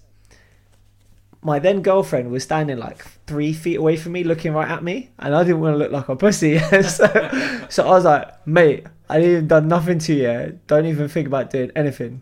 He's like, oh, I'm gonna kill that guy. Da, da, da, da. So by this time, the guy's like got to his feet and he's leaning on the bar. His face is covered in blood. And I was like, listen, you need to just go. I'm gonna have to call the police. Trust me, you don't want to be when they get it. You're in a lot of trouble. He's like, nah, I'm gonna kill that prick. Da, da, da, da. So I'm standing with a table on my right side. He decides he's gonna go around that table to get to this guy. Yeah. I run the opposite way around the table, and I know better than this. Don't know why I didn't. But I put my hands out, like almost at his waist height, both palms facing him to signal to stop, I was like, bruv, just stop, just chill. Yeah. And he's thrown a right hook from hell and connected straight with my jaw, right? Boom. And I don't know what happened. My legs stayed true, My legs were like, not today, right? You ain't dying. I got you. And from my waist up, my body went sideways, but my legs were like, no, I got you. And I recovered it and I stood back up. And just the shock in this guy's face, he was like, what the fuck just happened? And I just looked at him and I swear, bruv, half my face was numb. I couldn't feel nothing. I could barely see or hear. My ear was ringing, everything. I went, do that again. I'm gonna fucking kill you. I was like, go on, hit me again. And he's like, what? So go on, hit me again, I'll let you. But I'm gonna kill you after. And then he was like, nah. He left. Oh shit. I walked downstairs, right? And I punched the door because like I'd been hit. I wanted to hit the guy back, but he'd have killed me. Yeah. So I punched the door, right? I broke the door when I punched it. I was just angry. And then I just sat there and I was like, my face was messed up, bruv. I couldn't see straight or nothing for days. He could have killed me. But even when I was working in B&Q, man, there was times I'd be like chasing after shoplifters, getting in scraps with... Yeah, man. There was one time this security guard was like...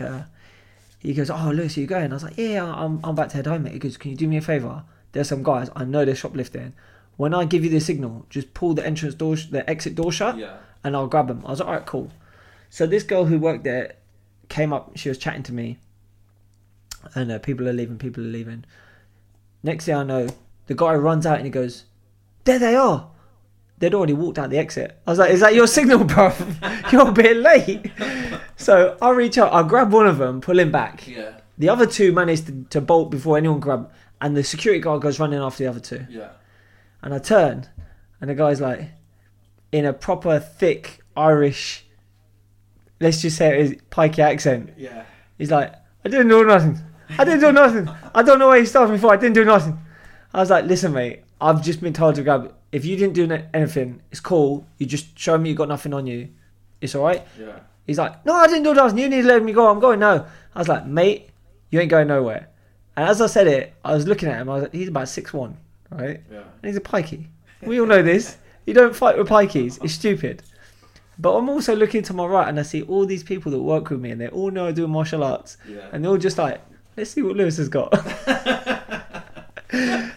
So I'm like scrapping with this guy, but I'm also aware, like, first of all, I don't want him to get away. Yeah. Second of all, I don't want to get hurt. Yeah. And thirdly, I actually don't want to hurt him because Yeah. he'll come back bite me in the ass or whatever. Yeah.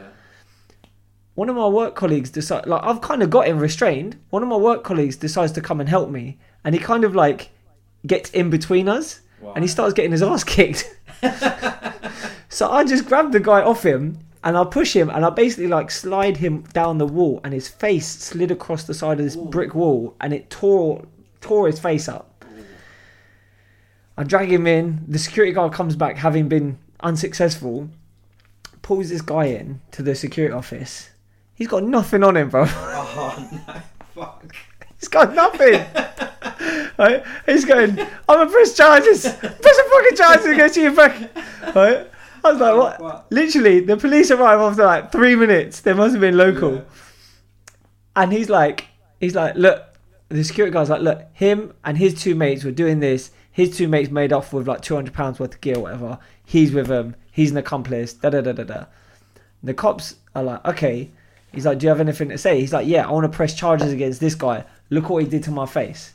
Right? Now the guy's standing up. Yeah. And I'm sat down. And he goes, "Who?" And I was like, "It was me." And I stood up. So he's looked down at me, looked up at this guy, looked down at me, looked up at the guy, looked down at me and gone, "You can go home, mate." I was like, "What?" He's like, yeah, you go home. I was like, "All right." So the pikey's kicking off, right? Yeah. Yeah. He's like, "Oh, fucking." So I've walked outside the security office, and the one of the other coppers comes straight out after me. He goes, "Mate." I was like, "What?" He goes, "Go home now." I was like, "Well, my shift's finished anyway." He goes, "Yeah, take tomorrow off." I was like, "What?" Wow. He goes, "Do not come to work tomorrow, mate. You're gonna get the shit kicked out of you by like 30 pikeys." I was like, "All right, cool. I'm out." Yeah. I took the next day off. I was like, "Mate, allow it." But yeah, man. There was a couple of like little minor. Weirdly enough, someone even stole the delivery van from B&Q once. The delivery van. They walked through the store into the warehouse, walked into the yard, unlocked the gate to the yard. On the way back through, so they just unlocked it. They kept the gate shut. Yeah. On the way back through, they picked up the van keys from the warehouse office, Yeah. walked out through the front of the store, down the back, entered through the back entrance of the warehouse, jumped in the van and driven off. How long did it take people to realise? They realised as the guys were driving Oh, out. shit. Do you know what made it worse? There was a 25 grand kitchen in the back of that van. And It was that's scheduled. It's gone. Yeah, it's gone. Okay. I was trying to do a Neo thing, but I was running, jumped over a brick wall, was trying to run. I literally like almost got up to the van. I was like, and as I was running, I got like a few more steps. I could have grabbed onto the side of the van, or whatever. And I just stopped. I was like, "What the fuck am I doing? I didn't get paid for this." As I walked back up, like a couple of my colleagues were there, like, "Les, bruv, I didn't know you could run that fast, jump that." I was like, "Yeah, man." They're like, "You nearly caught him." I was like, "Yeah, man, I nearly caught him. They just sped up." I was like, "Yeah, man. It's not that I gave up thinking I only get paid $7.50 an hour. I ain't doing this shit." So yeah, man, I got done. I got done hard. Wow, I can imagine that. But yeah, man, it was alright though. It's alright. I don't have none of that drama now. Just chilling, innit? That's it, mate. My life is much more relaxed. As I said, like that, even some of the other stuff that we used to beef over in phone shops. But yeah, is what it is. We kind of digressed hard as well, innit? Because there was something you wanted to talk about. We took an hour and 25 minutes to get there. You guys just been listening to our old like I think we'll have to do another work one. stories. Wrap up soon, then have to yeah, do man. another one. There was some bits in the news and that I wanted to chat about, but we'll have to do that on another one. Well, to be fair, there's not been obviously. Donald Trump landed today, innit? Yeah, he did. To be honest, I'm paying too much attention to the Trump news at the minute. No, I haven't been. Obviously we saw AJ got banged out on the weekend. That was it as well, yeah. Which, to be honest, I paid very little attention to it. Yeah. And normally, you know me, I'm a fight fan, right? Yeah. Pardon me. I thought he had a late change opponent, fighting at Madison Square Garden, first time in America. And I know a lot of people are like jinxed by Madison Square Garden. I think a lot of people are jinxed by Drake. Drake as well, yeah. The Drake jinx. That is flipping hilarious. Yeah, bruv. That's another one. Especially saying, I'm going to break the curse. So it's a joke thing. He's that aware of it. He actually said, I'm going to break the curse. Yeah, and then he got banged out. So I think... I kind of feel like he wanted to do the Hasim Rahman Lennox Lewis thing, where Lewis didn't take the fight seriously. In that situation it was a bit different because Lennox Lewis actually went to Africa and didn't acclimatise properly. There was a massive altitude difference so he was like gassed out like by the end of the first round. But I think AJ just didn't take it that seriously. Everyone was like, yeah, of course you're going to beat Ruiz and whatever. Yeah. So I think he'll go back, he'll make the changes, he'll beat up Ruiz, and then that will give time for Fury and Wilder to fight because they'll fight now. Yeah. And then it'll be whoever wins out of that will then fight because obviously AJ's got a rematch clause. Yeah. So he'll have his rematch. Fingers crossed, he'll get his belt back. Yeah. Or his belt's back. But then that'll be it. Everyone will be like, do you know what? All the mystique has gone from Joshua because he's taken an L. It's weird though, isn't it? Because this is the thing though, right? Back in the day, like all the greatest boxers, leave Floyd Mayweather aside at the moment, all the greatest boxers have L's. Yeah. Lennox Lewis, I think, is one of the best heavyweights of all time. Yeah. And he's got 2 L's for stupid things as well. Yeah. Right? He did avenge them, fair enough. So coming back to Mayweather, before Mayweather, and it was towards the latter part of his career where he started making the fact that he had an O. Like that didn't really matter. Yeah. You kind of had an O. Having an O was kind of like standard. It wasn't even standard. It was kind of like you're a newbie. Yeah. Do you know what I mean? It's like you ain't been in the game. You didn't really get many people. Who yeah, but also as a champion, especially, it was like being undefeated was very important. And in boxing, it's very different to how it is in like MMA. They will build you up in such a way that you can maintain an undefeated record. If you take who's the Mexican guy who just fought Triple G? Canelo ain't got a loss. Canelo's got a loss. Yeah, he lost to Mayweather. Yeah. And how I feel how he's talked about and how he's hyped up is how it used to be a bit more like on your way up you were likely to lose like that, maybe that first title defense first time, and then you become the better fighter. So all this kind of like to me, like I'm seeing a similar thing. It's different to Lennox Lewis because I think Lennox Lewis was more established in terms of, like he was in his prime and done something stupid. Whereas I feel like with Joshua, it's like we'll see in the rematch, you know. But I don't feel it's such a big deal that he's lost, and I think he can get that mystique back very quickly. I think if he wins the next couple of fights, including getting his belts back, people will say that was an anomaly. Like that's you know, for whatever reason, and then he goes back. I still think he's gonna cause Wilder and Fury serious problems. Yeah, but because of that loss on his, and because Ruiz isn't really rated at all. It's like, oh yeah, you ain't shit. Do you know what? I do find it a bit weird how a lot of the general public are like, yeah, he ain't shit now, he ain't shit. Yeah, it's which nuts. I'm like, it's a bit harsh. When everyone was saying Ruiz, I hadn't heard of him, but I'm not an avid follower of boxer. But obviously there's been talk about him, and I'm still thinking, how are you 33 for one, and people like aren't taking you serious? Like your stats are the same as Joshua's. Pretty much. It's you know a what bit... I mean? Even better now. How I don't understand this golf. Maybe I don't know enough about the heavyweight boxing, because if everyone's saying Wilder's not a great fighter, everyone's saying AJ a great fighter. Yeah. The thing with Wilder is that he has what most orthodox people would say is very bad technique. Yeah. But puts people to sleep viciously. Yeah, true. You know, he's got the hand of God on his side. But it was just an odd weekend, man. It was obviously there's less boxing generally to follow. Yeah. But I followed UFC quite a lot.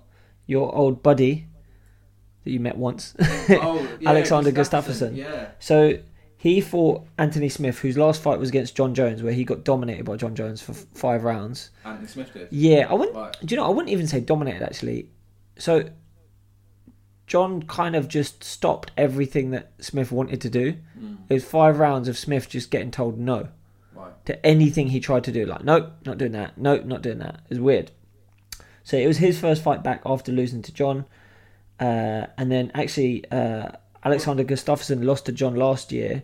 I think he had one fight since and won it. So if I, like, just to give you a brief, like, in the first round, there was 26... so out of striking, you had 13 land out of 26 for Smith and only 8 land for Gustafsson. So there was... Smith got that round clear, right? Yeah. In the second round, it was like 13 out of 34 for Smith, but he landed some heavy shots against 19 for 39. So it's like more in Gustafsson's favour, but not when it comes to like damage, just numbers. Now in the third round, Gustafsson was just peppering Smith and then took him down with like 30 seconds left and was looking, I can't remember if he was just he was trying to ground and pound, maybe look for a submission, but it wasn't there, and just beat up on him a little bit. And it looked like Gustafsson was like in control.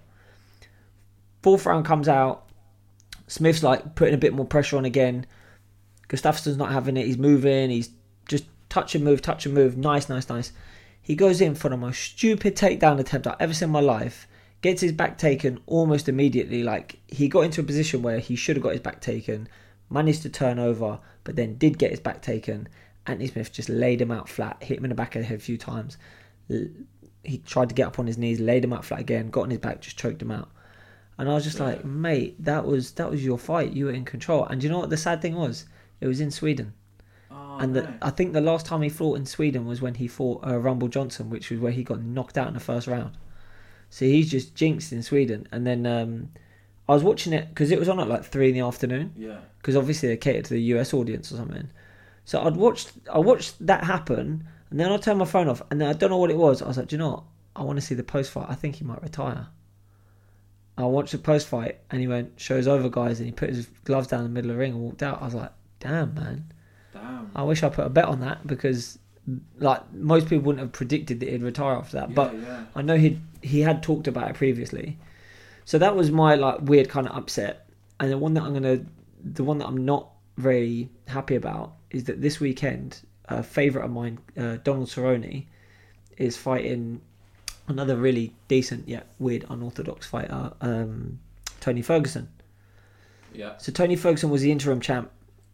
He was supposed to fight Khabib. He done weird happenstance. He was walking through a studio after doing an interview, and he tripped on some cables and like messed up his knee. And then he hasn't fought in like over a year. This is his first fight back. Okay. Cerrone just fought like a month ago, and it went all 5 rounds. Yeah. He took some damage, but he dominated the fight. But he did take some damage, especially in the second round. Yeah. And I'm just thinking, what is up with the UFC letting this guy fight like 6 weeks apart twice? He got hit several times. He didn't get knocked out, he didn't get knocked down, but still, you got to let someone recover. But instead of letting him recover, you put him against like one of the most unorthodox, wily, high cardio, high output fighters in the weight division.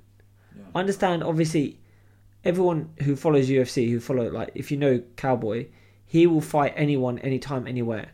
Most people in the UFC say they would do it, but when it push comes to shove, they won't do it. Yeah. He's one of them guys. He's like, fuck it, I'll do it. Yeah. Like I think he's fought like 2 fights in a month before. Sure. Which is mad. Money? A little bit, because he lives a wild lifestyle. Like he's a action sports adventure guy. Like he's always out doing stuff here, there. There was I saw on his Instagram the other day. There was like a clip of his wife wakeboarding, and she was like 8 months pregnant. What the? Yeah, it was mad. It was so mad. I was like, what the fuck, man? So he's found his ideal partner. Yeah, because she's crazy too. Shit. So yeah, but I do think like I'm a bit But after all these like shock upset losses, I know John Jones is fighting like next month. I might put some money against him. Who's he fighting? A guy called I think it's Thiago Santos. Okay. Something like that. Guy's just basically not great technique, only striking, but hits hard. Wow. Hits very hard. Okay. There's only like 3 or 4 guys in light heavyweight that are any good at the minute. It's a bit disappointing. Yeah. But yeah, in terms of the fighting stuff, it was just a weird weekend for the fighting, I think. I think it was. It was an odd one. But yeah, I mean, other than that, there wasn't really any like drama-y shizzle going on. And yeah, I've just seen that AJ did actually tweet after, because I don't have Twitter. He said... Oh, you come off Twitter in the end? No, he just put, "This is Andy's night, congratulations, champ." Yeah. And then Ruiz tweeted who is next to Eddie Hearn. But he must know who's next. Obviously, he's got a rematch clause. Yeah. And then Deontay put, "He wasn't a true champion. His whole career was consisted of lies, contradictions and gifts, facts, and now we know who was running from who." And he put hashtag till this day. Do you know what? I read that. Did you read Tyson Fury's one? He said, He we was have our back and forths, but AJ changed his stars through life. Heavyweight boxing. These things happen. Rest up, recover, regroup, and come back again. Yeah. Yes, bruv, that's classy. Yeah. With what Wilder said, I was like, don't be a dick. At the end of the day, and what you're saying, apart from the fact you're like, it sounds stupid. Yeah. But it just ain't true. Like, that don't prove nothing. It Yeah. doesn't prove he was running. To be Doesn't honest, prove- AJ's only had like one decent high caliber opponent before Ruiz, and that was Klitschko. And it almost went the distance. Okay. Banged him you out. could probably put Joe Parker up there.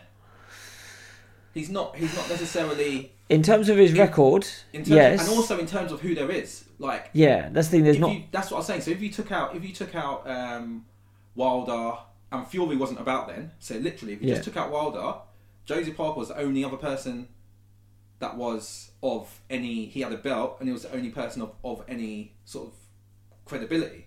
Yeah. Do you know what I mean? So, I mean, I don't know. People have talked about Luis Ortiz.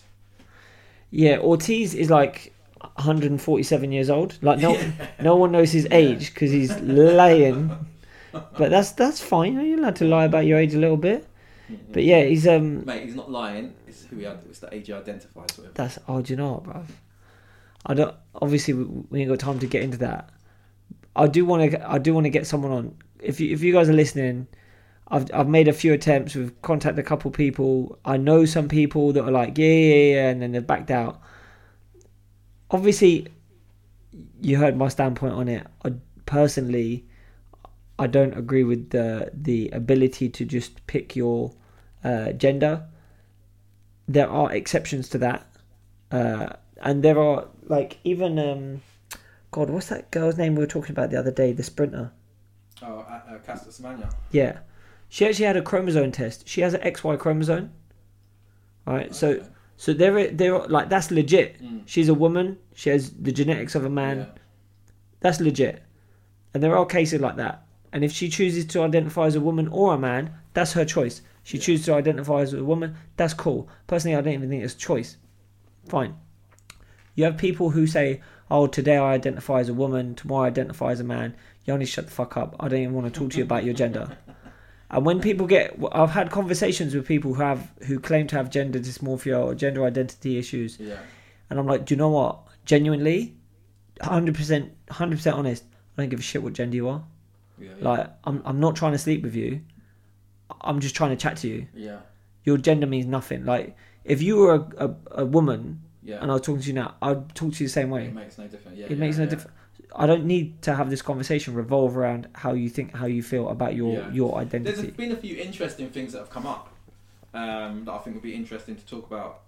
Where you've got all those like, you just have so many streams of different things in the same organisation. So, for example, this whole thing with in Alabama, and again, I'm just commenting on it. Yeah. I would love to speak to someone who's in the know a bit more. So this whole thing in Alabama with the abortion laws and all that. So obviously there's been a whole thing. It's a woman's body. Let her control it. And most people have been getting behind that narrative and say, even guys saying, yeah, it's a woman's body. A woman should have the choice.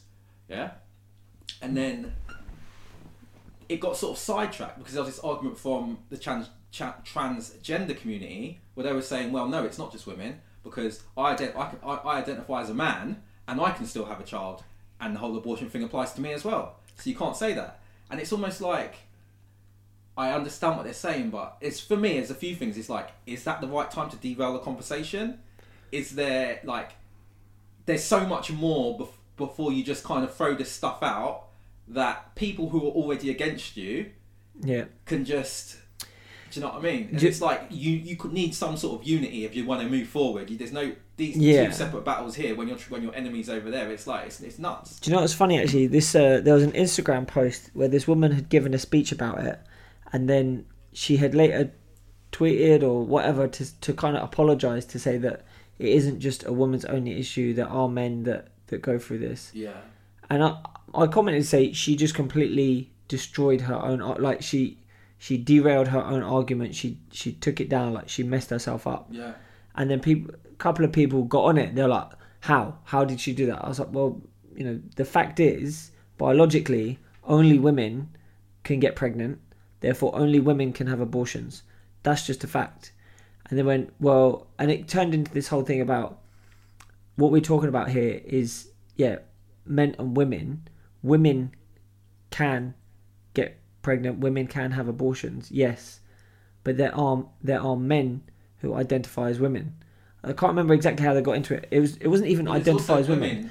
It was like women. Oh, that was it. That was it. It was male and it was the distinction between male, female, man, and woman. And this person tried to say that it's different. Yeah. And I was like, listen, there's no difference. And they were like, oh, gender as a whole is a construct. Gender has nothing to do with genetics or whatever. I was like, yes, it does. And they're like, no, man, woman, it's not relevant. I was like, listen, just go on Google. And they went, yeah, I just Googled, spent 5 minutes, and all I could find was stuff to do with, how gender is in fact a social construct. I was like, all you've proven to me there is that you're really shit at Googling. And you can't do that. You just can't go, right, we need to piggyback on your whole protest. And it seems as tacky as All Lives Matter. When Black Lives Matter happened, that's kind of how I felt. As soon as All Lives Matter came out, I was like, you're just a bunch of dickheads. Yeah. You just don't like people. That's kind of how I felt. I get the whole. I get the whole argument.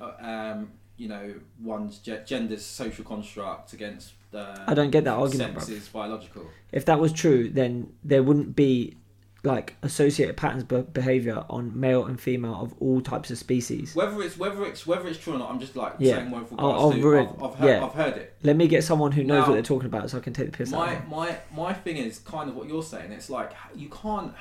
There's right times to do things and there's right times not. And even if you don't get it and you feel this way, it's sometimes a conversation needs to be personal until it can be formed properly. Particularly if both of you have got a joint enemy. It's like, why are you going to be even the All Lives Matter thing? Generally, you weren't trying to support Black Lives Matter, yeah. But these two are supposedly trying to work towards the same sort of goal, against the same sort of quote unquote enemy. Yeah. And they're doing this open, public battle, and it's just, to me, that kind of stuff is like. Why a lot of the times I can't get behind, even if I agree with something, it's like you need to get your ducks in order, because I don't want to be. Do you know what I mean? I don't want to be a part of that. Most transgender issues by itself, I'm like, yeah, cool. I totally understand what you're saying. I was even looking to get my rainbow colour Nike Air 720s, and they look heavy. And the same with, I totally get that. It's a woman we've spoke about before. It's a woman's body, I'm happy I don't need to be involved in that because I don't have to take that. Do you know what I mean? I don't have to deal with that. Yep. That's what I feel lucky with that. That's a hard decision for someone to have to make. Whereas to kind of, as you said, to piggyback and jump on this thing to me was a weird move. Like, it should have been done. If it's a conversation that needs to be had, it should have been done in a much better way. It should have been this whole Alabama thing. Right, we're going to support with one voice, and then whatever happens, and then we need to also have this conversation going on separately, maybe a little bit later. But to just totally derail it, because I was, do you know what I've done? Just as a sort of little social experiment, a friend of mine had this big thing about, oh yeah, it's got to be a woman's choice, and then there was a few people saying no, but the guy, you know, we make a baby together, la da da da. Not saying he's right, he's wrong, whatever. This, you know, 50 plus comment message thread going on, and I you know, I was reading it, liking things, whatever. Never really put anything in. And then when this thing came up, I put it in. I was like, okay, what's the answer for this? I was like, it just derails everything for something that actually is, what I would say is, you know, like the laws that in Alabama, like I think that's the sort of stuff that people should unite against, to fight against. I don't want to now try and throw my claws in the ring at that point. Yeah. So I mean, I thought that was weird, but I just see that happen so much, so that's why I'm just like, you know what. There are like I don't know why I saw something about people were trying to boycott Netflix because they refused to stop filming stuff in Alabama, and it was but Netflix did actually. They actually threatened Alabama and said they're going to pull out, and Georgia, I think it was another state as well. Yeah, they actually threatened and said they are going to pull out a few other places. Yeah. I think and there's someone else shared something saying, well, Walt Disney have filmed here, like all these terrible places all around the world. They're like, you ain't got a problem with them, but you do have which is a bit more cheesy, like, And the thing is, boycotting, we've discussed boycotting before as well, and I just think boycotting's fine, especially when a lot of times you don't spend money in those places anyway, so you don't need to just chill. That's what I said. I was like, what was I talking about? There was even the whole Sultan of Brunei thing. The Sultan in Brunei. It's like, I'm boycotting Brunei. I'm boycotting these expensive hotel chains. I'm boycotting Montclair. Do you know what I mean? That's easy for me to do. Yeah.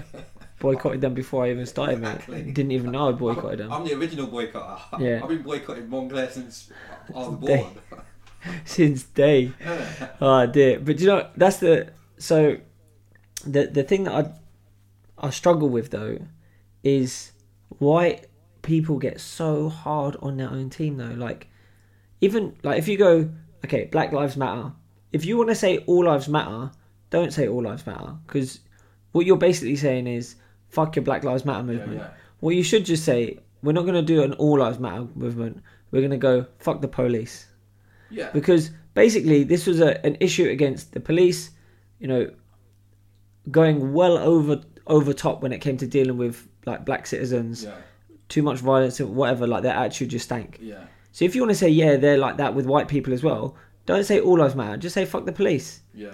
Because you're saying we see it too. Like there are white people that have a problem. You guys have a problem as well. United, we'll stand together and say fuck the police. Yeah. NWA through and through. Yeah. They got it. But instead, you then find this issue, this need to create conflict within yourself. Yeah. It's stupid. You guys could, in theory, unite and sort it all out. Right. And even but the thing with the whole abortion laws thing is, you're going to start talking about, it's a everyone's rights issue. It's a men's rights and a women's rights issue. How many, considering like the type of geography, the type of demographic of people that live in Alabama, how many trans men have issues with abortion in Alabama? Probably less than 10. Yeah. In the whole state. And you guys are kicking up such a massive stink, taking so much steam away from this cause. That's a very, very, very valid point. For the sake, okay, don't get me wrong, those 10 people, I'm sure they're important people too. But let's just be clear, the greater, like when people say, you sacrifice things for the greater good or whatever, it's like, you do need to sometimes. You need to sacrifice. Yeah. But there is one other thing actually that just came into my head. I just want to get this off my chest, right? I don't know why I feel to share it because it's a bit messed up, but I feel to share it. So I saw this thing the other day. It's a little video clip of these soldiers training these women who had never, like, they weren't soldiers, they're normal civilians, but they're going through this training course and they're basically doing bayonet training. So they get their drill where they have to, prep the bayonet, scream, charge at this like sandbag, and stab it. Right, and obviously, as they're stabbing it, you got to scream your lungs out and be like, you got to try and put your mind in that kill or be killed situation. Yeah. And you see, like most of these women, they really struggled with it, and then when they got to it, like they had to have 3-4 attempts at it. The drill instructor sat them down, explained to them like, listen, if you have to do this for real, and you hesitate for a second, you're dead. The other person will fucking kill you. Yeah. And then they'll carry on. There is no time to think, what am I... You need to be able to switch it on and do what you need to do and then switch it off. So he gave this speech. These women went back out and a couple of them, they turned on. You could tell just by the tone of their scream. They give it some. When they stabbed that sandbag, they proper let into it, right? Yeah. And I found myself watching it, and because I'm a bit messed up, I was like, just fucking get that sandbag, right? You go, girl, right? And then you see a couple of them after, they walk to the side and they're speaking to some of the other drill instructors and stuff, and they start breaking down in tears. They're like, oh my God, I can't believe that I had that inside me, and I was able to do that. And they were like, yeah, it's difficult to get into, but... And even, like, once they'd done it, they got everyone to lie down flat on the floor and just look down and just think about what they'd just done. And just a couple of women, they're like, I got too much. I didn't realise I'm capable of that. And I was sitting there going, you don't know what you're capable of. Like, we are capable of so much more than we think we are. Yeah. When push comes to shove. Yeah. And I also thought, and this is the messed up bit, I'll fucking stab anyone. I was like, do you know what? If it come to it, I'll kill you, Denny. I'll kill you, bruv. Inappropriate in the current thing going on, mate. Inappropriate. No, but the thing I was getting at is like, so obviously like I've been in a lot of fights and stuff, yeah. I've never thought when I'm hitting someone, I don't want to hurt you. Right, I've thought I'm gonna hurt you as much as I need to hurt you, and if I need to kill you, then I'm gonna kill you.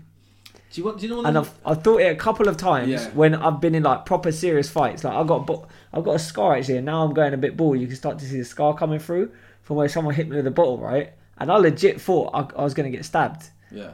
I messed that guy up, bruv. And I was happily going to... Like, I'll tell you straight. Afterwards, I walked away thinking, I should have fucking killed him. Right? Really? And I was mad at myself for not killing him. Yeah. So in my mind, I'm like, at least I know... Yeah. Someone breaks into my house in the middle of the night. Someone's gonna die. Ain't gonna be me. See, I keep that shit turned off, but I know it's there. I think when I was little, I used to have a really, really bad temper, so it was easy to get into fights and stuff. But as I've got older, obviously you get. I felt like I've chill had out. To, yeah, and I've still had fights since. Fewer and fewer as I've got older. Doesn't count if your missus is beating you up. But what I've found is, when I first do anything, it's almost my first attack is always, this is what I can do to you, mate. Chill out. Like, yeah. Stop now. Yeah. And then the next thing will be to just put a stop to it.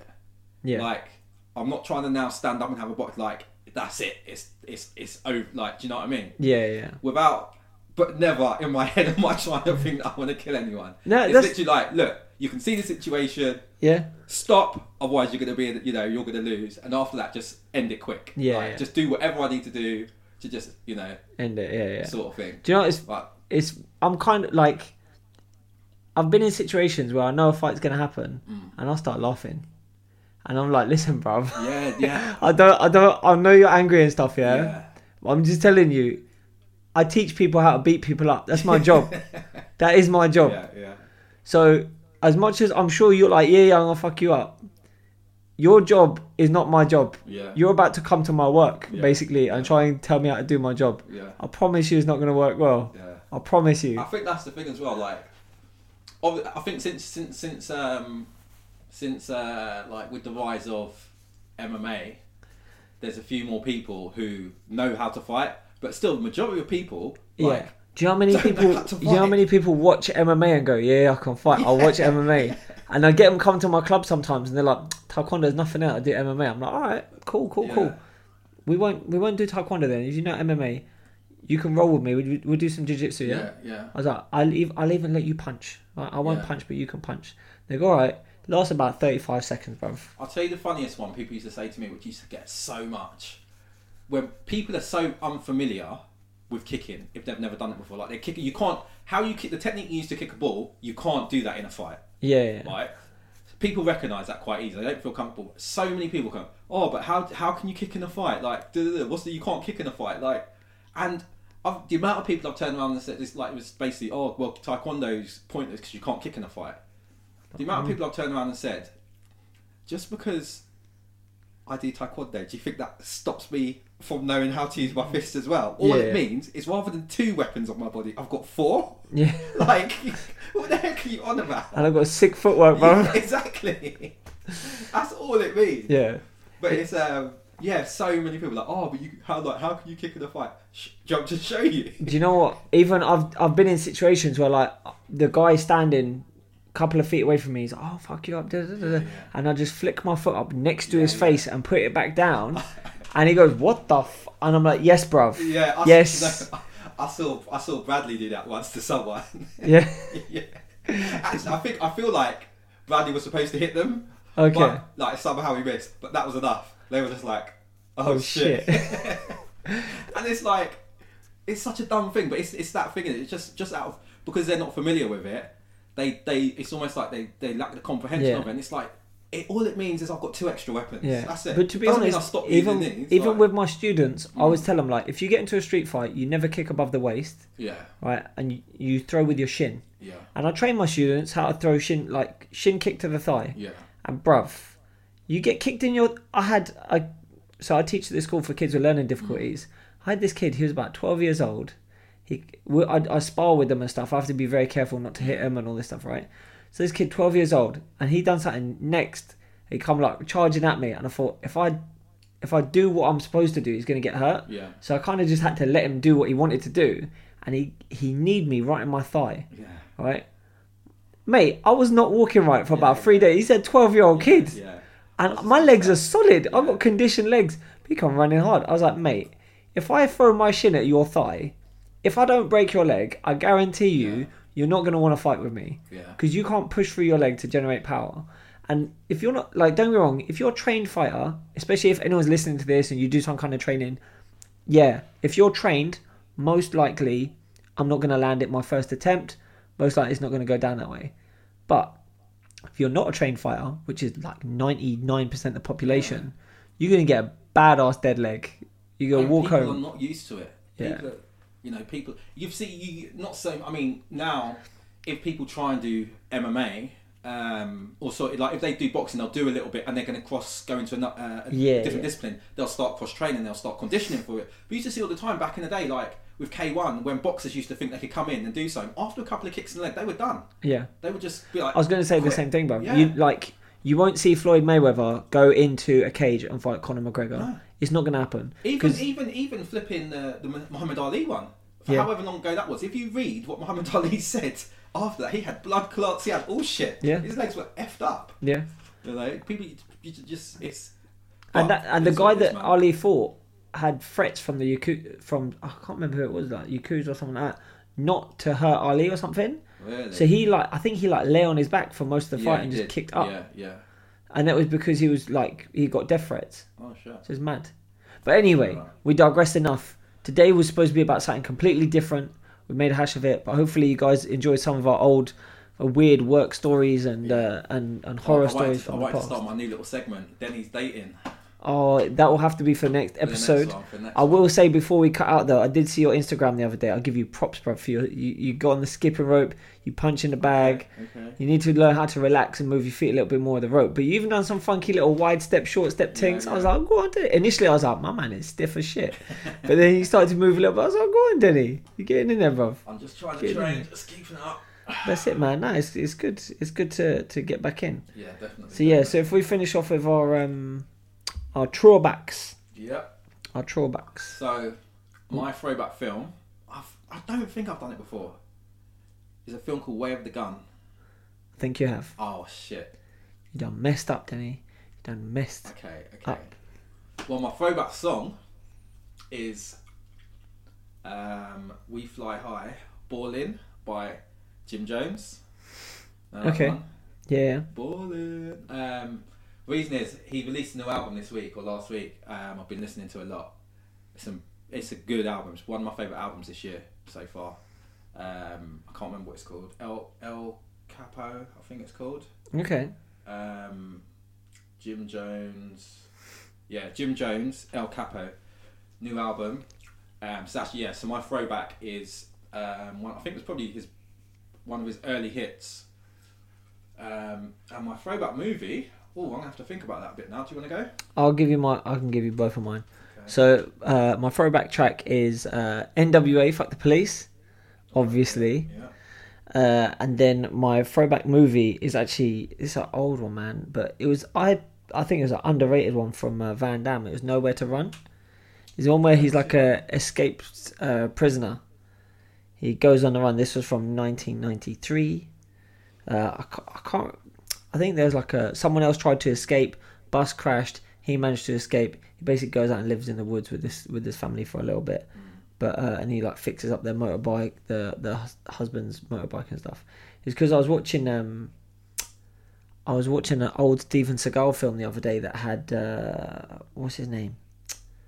God, the actor that played the butler in the last Batman movies, not the most recent ones, the old school ones. Michael Caine, yeah, Michael Caine was in it in this old Steven Seagal film, and I was like, man, Michael Caine made a shit film there, because no film that Steven Seagal was in was any good really, except for maybe Under Siege 1. Okay. But that was like the exception, because I told you before, bruv, I've gone off on Seagal. I'll save him today. But yeah, the only other thing I was going to mention in terms of, have you heard Joyner Lucas's new song ISIS? ISIS, love it. Yeah. Bruv. Yeah, tune. I've been banging that song on repeat. Yeah.